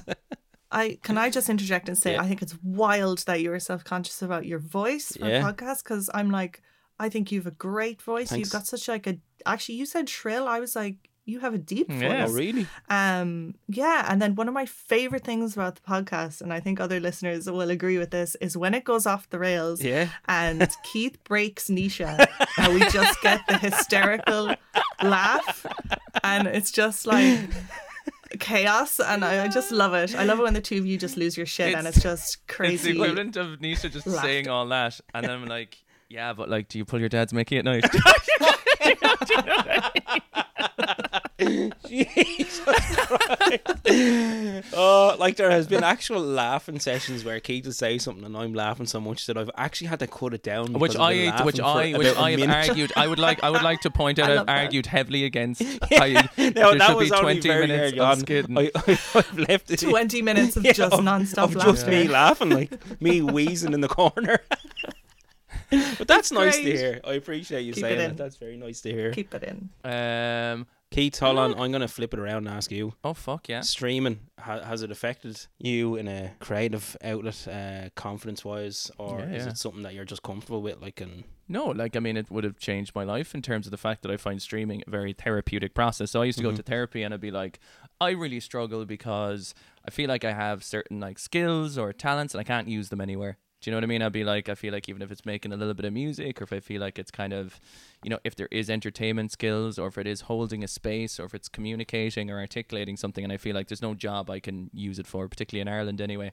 So I used to struggle with that a lot. And then when it came to streaming and I was starting off, and I started off as a hobby, as I think everything probably should start for you, as a space to try and use some of that stuff. And I think getting to effectively use all those things that I knew I had but didn't know where to put them was a very self-esteem raising, you know, type of thing, right? Because, you know, if you're put in scenarios where you're bad at something all the time and you're told do it over and over again, you're not, you know, and it's not your forte, like, it's not great, you know what I mean? So being able to kind of use those things that I enjoyed using, I mean, to the point, obviously, where I would have to sit down and have chats with my parents and everything else, say, look, I did 10 years of college and 2 master's degrees and I want to do streaming. Do you know what I mean? It's like, you know, that, like, to even have that confidence, sit down and say, this is what I'm going to try and do. And if it doesn't work out, that's fine. You know, you take it day by day, month to month. But I think from that point of view, like, do you know what I mean? Finding something that I love so much that I realize enjoying what you're doing is so important to my mental health and happiness.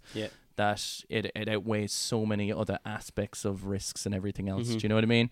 Because, you know, doing something that... Now, obviously, people have different... I say this all the time, have different responsibilities and different needs, and you don't always have the luxury to do the things you want to do, and I get that. But it definitely has given me the bravery to try and step out and do what I want to do and take the risk of it. And thankfully, I think the knock-on effect of seeing how happy it makes me has made people actually understand it now. Even if they don't really understand what the content creation is, they see the knock-on effect of me personally, and I think that solidifies its importance. Do you know? Emma, how do you pick your games, first of all? And second of all, have you ever picked a game, started it, and said, fuck this, I'm not doing it for Let's Plays? Oh, that's interesting. Yes, that's happened once where I was going to record something for Let's Play and I was like, actually, no, I don't think so. And it was like, it was kind of a visual, what is it called? A visual novel kind of a game. It was like a, what's it called? Point and click. It was a point and click. Sure. Like Monkey Island or something. Yeah, I can't even remember what it was called. It was kind of like a mystery investigative kind of short kind of story. I can't even remember what the name of it is. But I was like, oh yeah, this could be cool for something different. Maybe I'll give this a go because it's something that I kind of wanted to try. And then I recorded an episode of it and I just found like maybe it was a little bit slow paced for me to try and find stuff to talk about it. And anyway, in the end, I stopped recording and I realized that I fucked up the audio. So there was no game audio recorded for the hour. And I was like, yeah, that's okay. Sure, I don't think I'm going to do this. This was a sign. It's maybe just a type of game that like I should just play on my own and that's fine, you know, so you kind of figure that out. But in general, how I pick my games is, first of all, something I really want to play. Now I am kind of aware of like picking something that's not too long. Sure. And then I suppose as well, like a year and a half into this, now I'm kind of getting an idea of like what does well or what people might want to see. So it's kind of that as well. So it's still kind of figuring it out. But yeah, first and foremost, what I want to play. Something that has a good story. Something that's not going to be, you know, crazy to edit down. And also something that's not going to make me rage because the ragey games are going to be off channel. I've heard you say in various podcasts and maybe on your YouTube that you are prone to rage. And I actually had that in my notes, prone to rage. Oh no. Oh, just because I think it's funny. I think it's funny. It's just a warning. He was telling me before you came in, he was like, be really careful. She's very, very ragey and angry all the time. Oh, I just think it's funny because like lock you in a house and set you on fire. Well, I mean, yeah. Well, at least you had an outlet for the rage, you know, burning the parents. But I think it's funny because, you know, your style of playing is real chilled, and then to say that you're prone to rage, we haven't seen you like rage yet. Like, it's just a common thing with video games, though, isn't it? Like fucking game rage. Yeah, people, like, you know, would you ever play a Souls game? You know, would you want to do it to yourself? Yeah, I've been playing Sekiro very slowly over the last year. Sekiro is that like my heart. the kind of I love Japanese it, style I Dark rage. Souls. Yeah, it's I found it the hardest out of all those games Oh, for yeah? me personally, but I think it Yeah. depends. It is very difficult, but it's very fun because it's all swordplay and Right. like that's what appealed to me. Yeah. The other Dark Souls games I haven't tried. Like I haven't played Bloodborne or anything, but Sekiro I got into, and I've been playing that off channel, and I haven't finished it yet. I've been playing it very, very slowly, Right. because I keep taking like month-long breaks Right. from Sure. it because it's just so intense, Yeah. and I get super high strung when I'm playing it. Even if Right. I'm not raging, Yeah. I will just get super. My focus is super on, and like you have to be so quick with the reactions, like but yeah, so that game's never gonna make it onto YouTube because you would question who the fuck I am if you saw me in a real rage.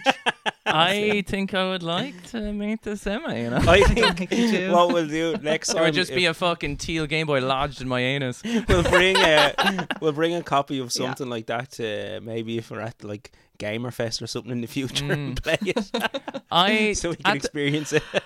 Oh god. At the moment, is YouTube for you a hobby? Is it a part-time? Or is it a full-time? You know, where would you like to see the channel go? Is it an outlet you like having? Would you love to do it full-time? Would you like to, you know, or however, I'm not sure how your balance of life is now with whatever you do, but I'm kind of curious to know, do you have places you'd like it to go, or? Yeah, it's a hobby definitely at the moment.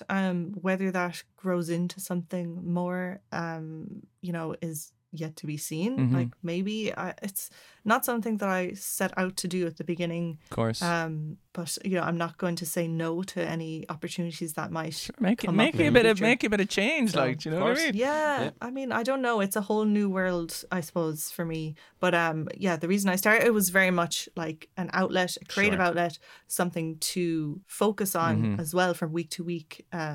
But yeah, but who knows? Be the icing I on the don't know. cake. If you hit 1,000 YouTube, is that when you can start earning? Yeah, that's actually, yeah, that is the threshold for monetization Oh, on really? YouTube. Yeah. So We need Yeah, to get you to 1,000 right now. What are you on right now? Like, as of today, out of curiosity. 930, Deadly. I think. I fucking 900. checked it Like- the other day and it was like 918. Like that's a fucking quick jump. That's brilliant. Yeah, the last like month and a half, it's been going pretty quickly. Deadly. That's great to fucking see. great. Yeah, it is brilliant So to see. that's nice. It's also a little bit scary. It's like, Yeah. Also, what do I do now? Do you feel like the more increase in audience puts more pressure on the content creation? A little bit. I think. Yeah, I'm kind of thinking already with the 1K. I'm like, oh, I'm gonna have to do something amazing for my 1K video. I've no ideas, and I'm like, I think I'm just gonna do like a Q&A Yeah. That's a and good just leave it idea. at that, because I'm like, oh, don't do that to yourself. You started out at the beginning saying I'm not going to put pressure on myself, so like don't start fucking it up now. But yeah, I think there is a little bit more pressure. I think if you start to grow and people are starting to watch, And not let that get into your More. head too much, I suppose, right? You know, to try and keep, Yeah. because they're there for the reason of the authenticity Yeah. of what you're doing anyway. So it's just trying to keep it on track. yeah, try and keep yourself kind of focused and grounded, and try not to let it get to you too much. But I think you can't help but be influenced by like, this is performing really well all Sure, of a of sudden. course. So what should my next game be? Yeah.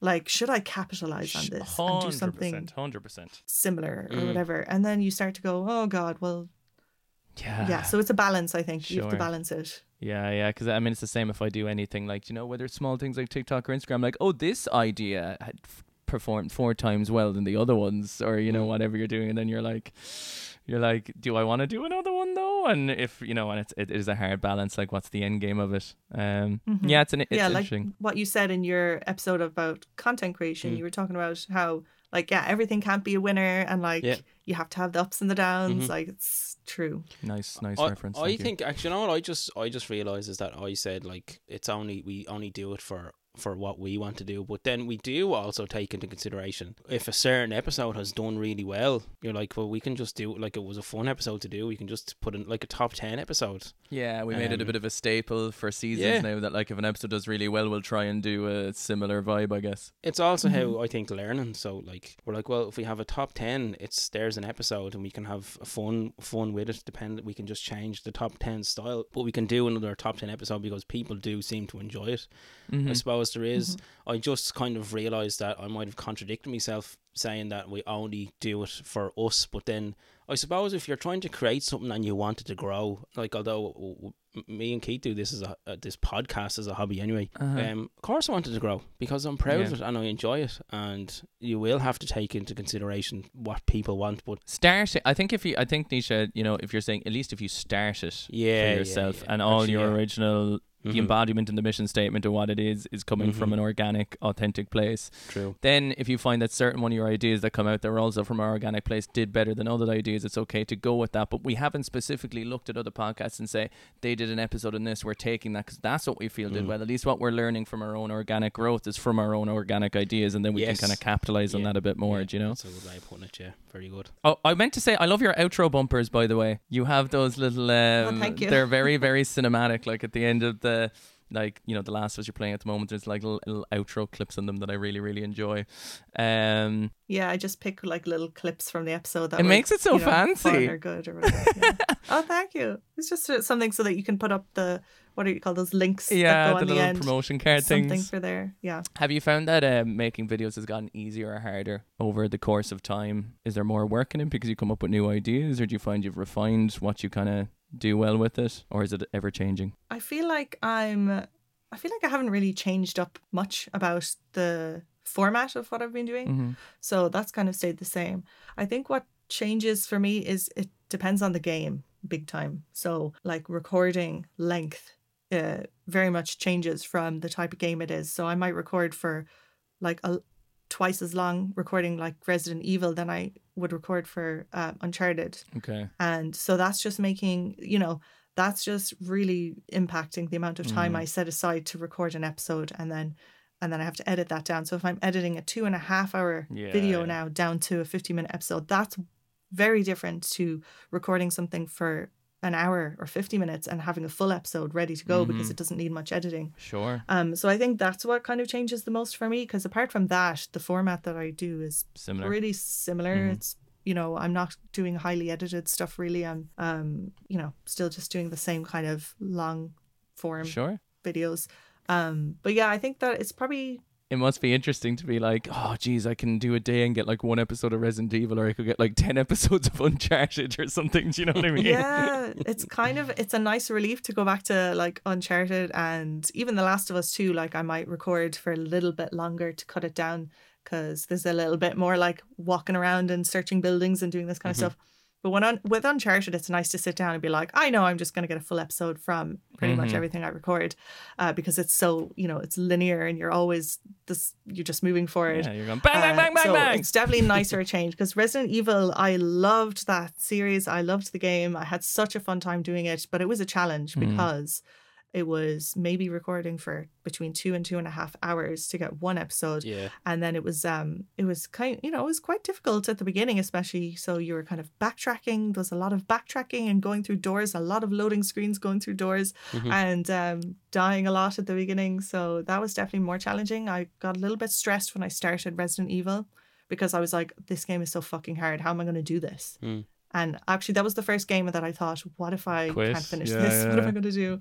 Oh, jeez, I never thought about that, actually. Yeah, like imagine doing half of a series and just getting to a point, like imagine playing Sekiro as a Let's Play, and you get to a boss where you're like, I actually just can't progress the game. I never thought about that, actually, because most modern games are generally like, I know like a lot of older games are just fucking brutal, like, but most modern games, I feel like you can, you know, you can play it your way. If you want to put it on easy mode, you put it on easy mode. Just play it whatever way you want to enjoy it.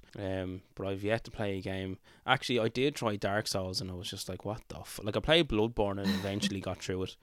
But I remember playing Dark Souls and just being like, what the fuck is this shit? Like, yeah, it's rough. Speaking of, would you play a retro game? And secondary question, would you ever do a Let's Play of a game you've already played? Yes to both of those, I think. Retro, I mean Resident Evil. Oh, that's true. Yeah, that's true. That was probably the oldest. Is that the oldest game I've played? GameCube, probably. yeah. Well, that version anyway, right? You didn't play the PS1 one. It was the remaster one, right? Yeah, it was the 2001 remake. Yeah, that came out in 2000 or It was I don't definitely even the know. one that first came out in the GameCube. Yeah. Yeah, so definitely would be. Yeah, I think I really enjoy that because older games they are different, and yeah, there's something about. Yeah, I had a lot of fun with that playthrough, so I would definitely play some more older games, for sure. And then what was the other question you asked me? Would you play a game that you've already played? Oh yeah, so I wasn't going to. But then I played Shadow of the Colossus, and then I played Eco, and people were telling me to play Eco in the comments because that was also by the same developers, and it was, in the same kind of Universe. loosely. Well, there's a lot of like speculation about is it, isn't it, whatever. But some people say it's like a prequel of Shadow of the Colossus. Some people argue it's not, but it's kind of in that vein. So I was like, oh, I'll play this game. And that was an older game. And then The Last Guardian is also kind of within that sphere. And I've played that before. But I was like, oh, if the people are interested in Shadow of the Colossus and they're interested in Eco, maybe I'll play The Last Guardian on YouTube, but that wouldn't be my first time playing it. So that would be definitely different. And I'd have to figure out what would I talk about Sure. if I know it all already. You might find playing a game that you've already played that you discover a totally different style that you enjoy in it creatively, like for YouTube. Do you know what I mean? Like if you're playing a game, you might be a bit more like you'll be coming at it from a totally different angle because you know the game and you've played the game. So playing The Last Guardian, it might be just a totally different vibe for you, and you might be like, this is fucking cool, I might try more, or it totally depends. So Or you might find that you talk about the memories around when you played it the first time. Do you know what I mean? There might be some kind of more personal insights into you as a person as you're playing. Now, it depends on how comfortable you are with that kind of stuff, but that could be interesting as well with it. Yeah, so that's something I would definitely consider doing. If people were interested in it, I could see myself playing through that game again. I have a question from like a kind of a brand kind of thing. So say for instance, like when we met you at Gamerfest, which was great. I think it's cool going to different events, when you can meet up with other people. And I know you're at Dublin Comic Con, you did a panel there. Like, how do you feel when you're going to events like this? Like, do you just go as a regular punter, or like how do you feel about promoting Once Upon a Quest as a brand? People come up with merch and stuff. How do you feel about it as a brand? Like that transition to, okay, I'm just making a YouTube video to, I have Once Upon a Quest. The company limited. Yeah. And I know Jesus. but like that's kind of like what are your thoughts on that side of things? Or do you prefer to just keep it, I'm just playing and this is the name? Or do you want to have it as a brand? And how do you feel when you go to the likes of Gamerfest or Dublin Comic Con? Yeah, like the promoting of it. Other people, how do you feel about that promoting side of things? Yeah, I guess it's something I'm still thinking about. Okay. I suppose I don't really know how I feel, to be honest, because I'm kind of at the early stages of that. Like, so for Dublin Comic Con, I was kind of invited up to go and talk about making a YouTube channel in a small panel kind of type situation. And that was the first time, like, I was like, I've never done something like this before. This is terrifying. Who am I? I'm a nobody. But, I did it and got out of my comfort zone. And, that was kind of my first experience of doing something like that. And then Gamerfest I wanted to go to. I went up with a few friends and just had a good time. But also it was nice to meet fellow Irish creators that I had been talking to, like yourselves, and following online and stuff. So that was kind of a nice experience to go and like, oh, I'm going to meet people that I've been like following online for the last year or so in real life. And that was really fun to do as well. So I kind of had, that was kind of networking, but it was very casual, I suppose. Yeah. Like, and authentic, it was like, oh, here's people I'm really interested to and I talk to online. I want to meet them. Yeah. So thinking about promoting myself as a brand, I can't say I haven't decided anything about it yet. I think it'll probably decide itself as just time moves on, you know what I mean? What you feels right for it and how the channel grows, etc. Yeah, like if opportunities come up in the future, like I'm going to take them seriously. I'm not going to, say no to everything from the get-go. I have a tendency to be a little bit scared. Sure. Right. Apprehensive about, I'm a bit like, no, nobody look at me, I'm not here. And so Homer going into the bushes. Yeah, a little bit like that. So I think I'll just have to figigure that out as it goes on. Yeah. But at the moment, I'm just kind of carrying on, just doing this for funsies. Yeah. No, I only ask because I find it interesting the transition from starting to make something, and you're in your house and you're playing and you're putting stuff online. But then when you go into a scenario when there's loads of creators and people might want to talk about it, and some people are cool talking and promoting, and some people just want to be chilled about it, and I'm just personally interested in what people's approaches to, is it a brand or is it just you, or is it just a name? Do you know what I mean? But yeah, that was just something from my own point of view that I'm always interested to ask other creators what are their approaches to it and stuff like that. Yeah, I suppose kind of like in the kind of the limbo land at the moment, in terms of like, you're kind of happy where it is, and then it's just kind of see where it goes and see how you feel about it as time progresses, I suppose. Yeah, I think so. I don't know. It's hard for me to kind of talk about it because I don't have any that's opportunities or anything like that. Like, I don't have any monetization or sponsorship like on the horizon or anything like that. You know what I mean? So. Oh my God! Your first T-shirt has to be you licking the teal Game Boy. Just on the front of it. It's going to be perfect. Great. Another great idea. That's my cool. first t-shirt. Brandon is just like a little teal with a Game little Boy, tongue though, on it, the side of it, and schlob on it, and like fucking Slurpee good times. Yeah. Or just like people trapped in the Sims. Yes. On Or just a fire swimming in pool with no pools. ladder. Stuff And like- just say no way out. No way Or out. prone Once to upon, rage. yeah, Prone and to once upon a rage, quest yeah. underneath it. That's fucking slick. No way out. Yeah. Oh God. Suppose we God, better I start sound so wrapping dark. up, lads. We're getting into the 2-hour mark with it. I Yeah. do have one though. We have to ask a question, Nisha. Being a go nostalgia for it. retro Go for it, gaming yeah. podcast, and having your experience from your Sega Mega all the way up to your PS5, and I won't limit you to retro, right? But I'm going to need to put you on the spot and ask you a goddamn hard question. Your top 5 video or retro video games that come to your mind when you say it. I won't force you to order them, but I will need 5. Okay. Retro. Okay. The first things that come to mind. Pokemon, Brilliant. GTA, Spyro. Which GTA? Sorry, now you're going to have to tell me. Like the first one. Oh, the PS1 GTA 1. Like the top down. Oh, Oh, yeah, yeah. cool. Very cool. I'm just gonna say that one because Nice. I didn't get into like GTA 3 when it went into like 3D or whatever. Yeah. So my memories of GTA are all the top down ones. Deadly. What did I say there? Spyro. Pokemon. Age of Empires. Mm-hmm. And Echo the Dolphin. I can't think of anything. It doesn't have to be retro. It cursed doesn't Echo have the to be retro. Dolphin. It could be any video game you want. Jesus. Isn't it mad how it's difficult? Like, you just said you have 100 and something videos, and then when you get asked a question like this, I'm just like, We've been making Emma sweat for like 2 hours straight though now, do you know what I mean? We've been fucking putting it on in there, you know what I mean? We've been fucking slapping 2 for 1 of the farmers market. Like, we've been pulling the testes off this poor young lady. Like, That's not okay. That was just like the first 5 that came to mind as well, Cool. by the way. So like, Okay. that's not my Yeah. ranked. yeah, that's I'd have okay. to think long and hard if I was going to rank. No, top that 5. was your unconscious, unfiltered games that popped to mind. Just get a flavour of you, to finish off. Give a round of applause. flavour. yeah. Yes. Very Like, good, well very good. done. Have a taste. So we'll have all links in the description of the video, but it's on YouTube at Once Upon Fucking a Quest. subscribe, you scrubs. Yeah, so Emma is nearly at 1,000 subscribers, which is fucking amazing, and congratulations. And having all that Thank you. having all those Let's Plays online, and to have created 127, did you say, videos? I have 170 something. at this 170 point. something. 170 something. That's a serious amount of work. Like, no, that's an impressive amount of work to have, and an impressive library and category of stuff to have. So fair play to you. Thank you. Just thanks very much for agreeing to come on the podcast. It was great. when we got Yeah, to, it was really, really lovely talking to you. It was. It Thank was you really for nice. having me. Was your experience everything you've dreamed of and more? Oh my god, that intro is just. You'll I be can having a just couple of die dual. happy now. You'll be having a couple of dual shocks in bed tonight, I'd say. Buys second controller. But yeah, thanks I a never million. thought about that. You're the second guest we've had on, and we've had a lot of fun. It's really, really cool.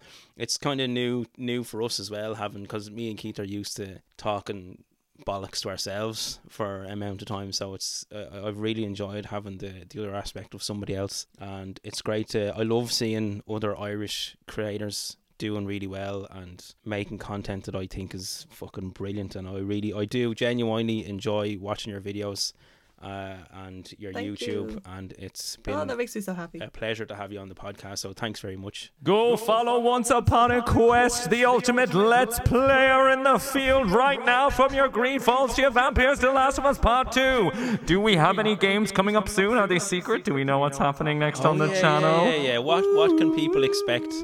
Or is it a secret?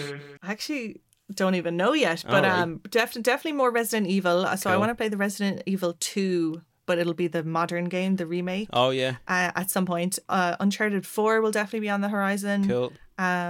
Apart from that, I don't know. I have a list. I have a list of games, so I haven't decided anything solidly yet. Yeah, and actually, do you have a solid schedule, or do you upload videos whenever you get the chance to make them? Just for people listening who check out your YouTube. Yeah, so I try and upload every Thursday and Sunday. And so usually I have 2 videos every week. Occasionally, I might drop it down to 1 video, depending on if I'm super busy in real life. Well, this is real life too, though, isn't it? Wait a minute. Am I an Echo the Dolphin right now? This was all a dream.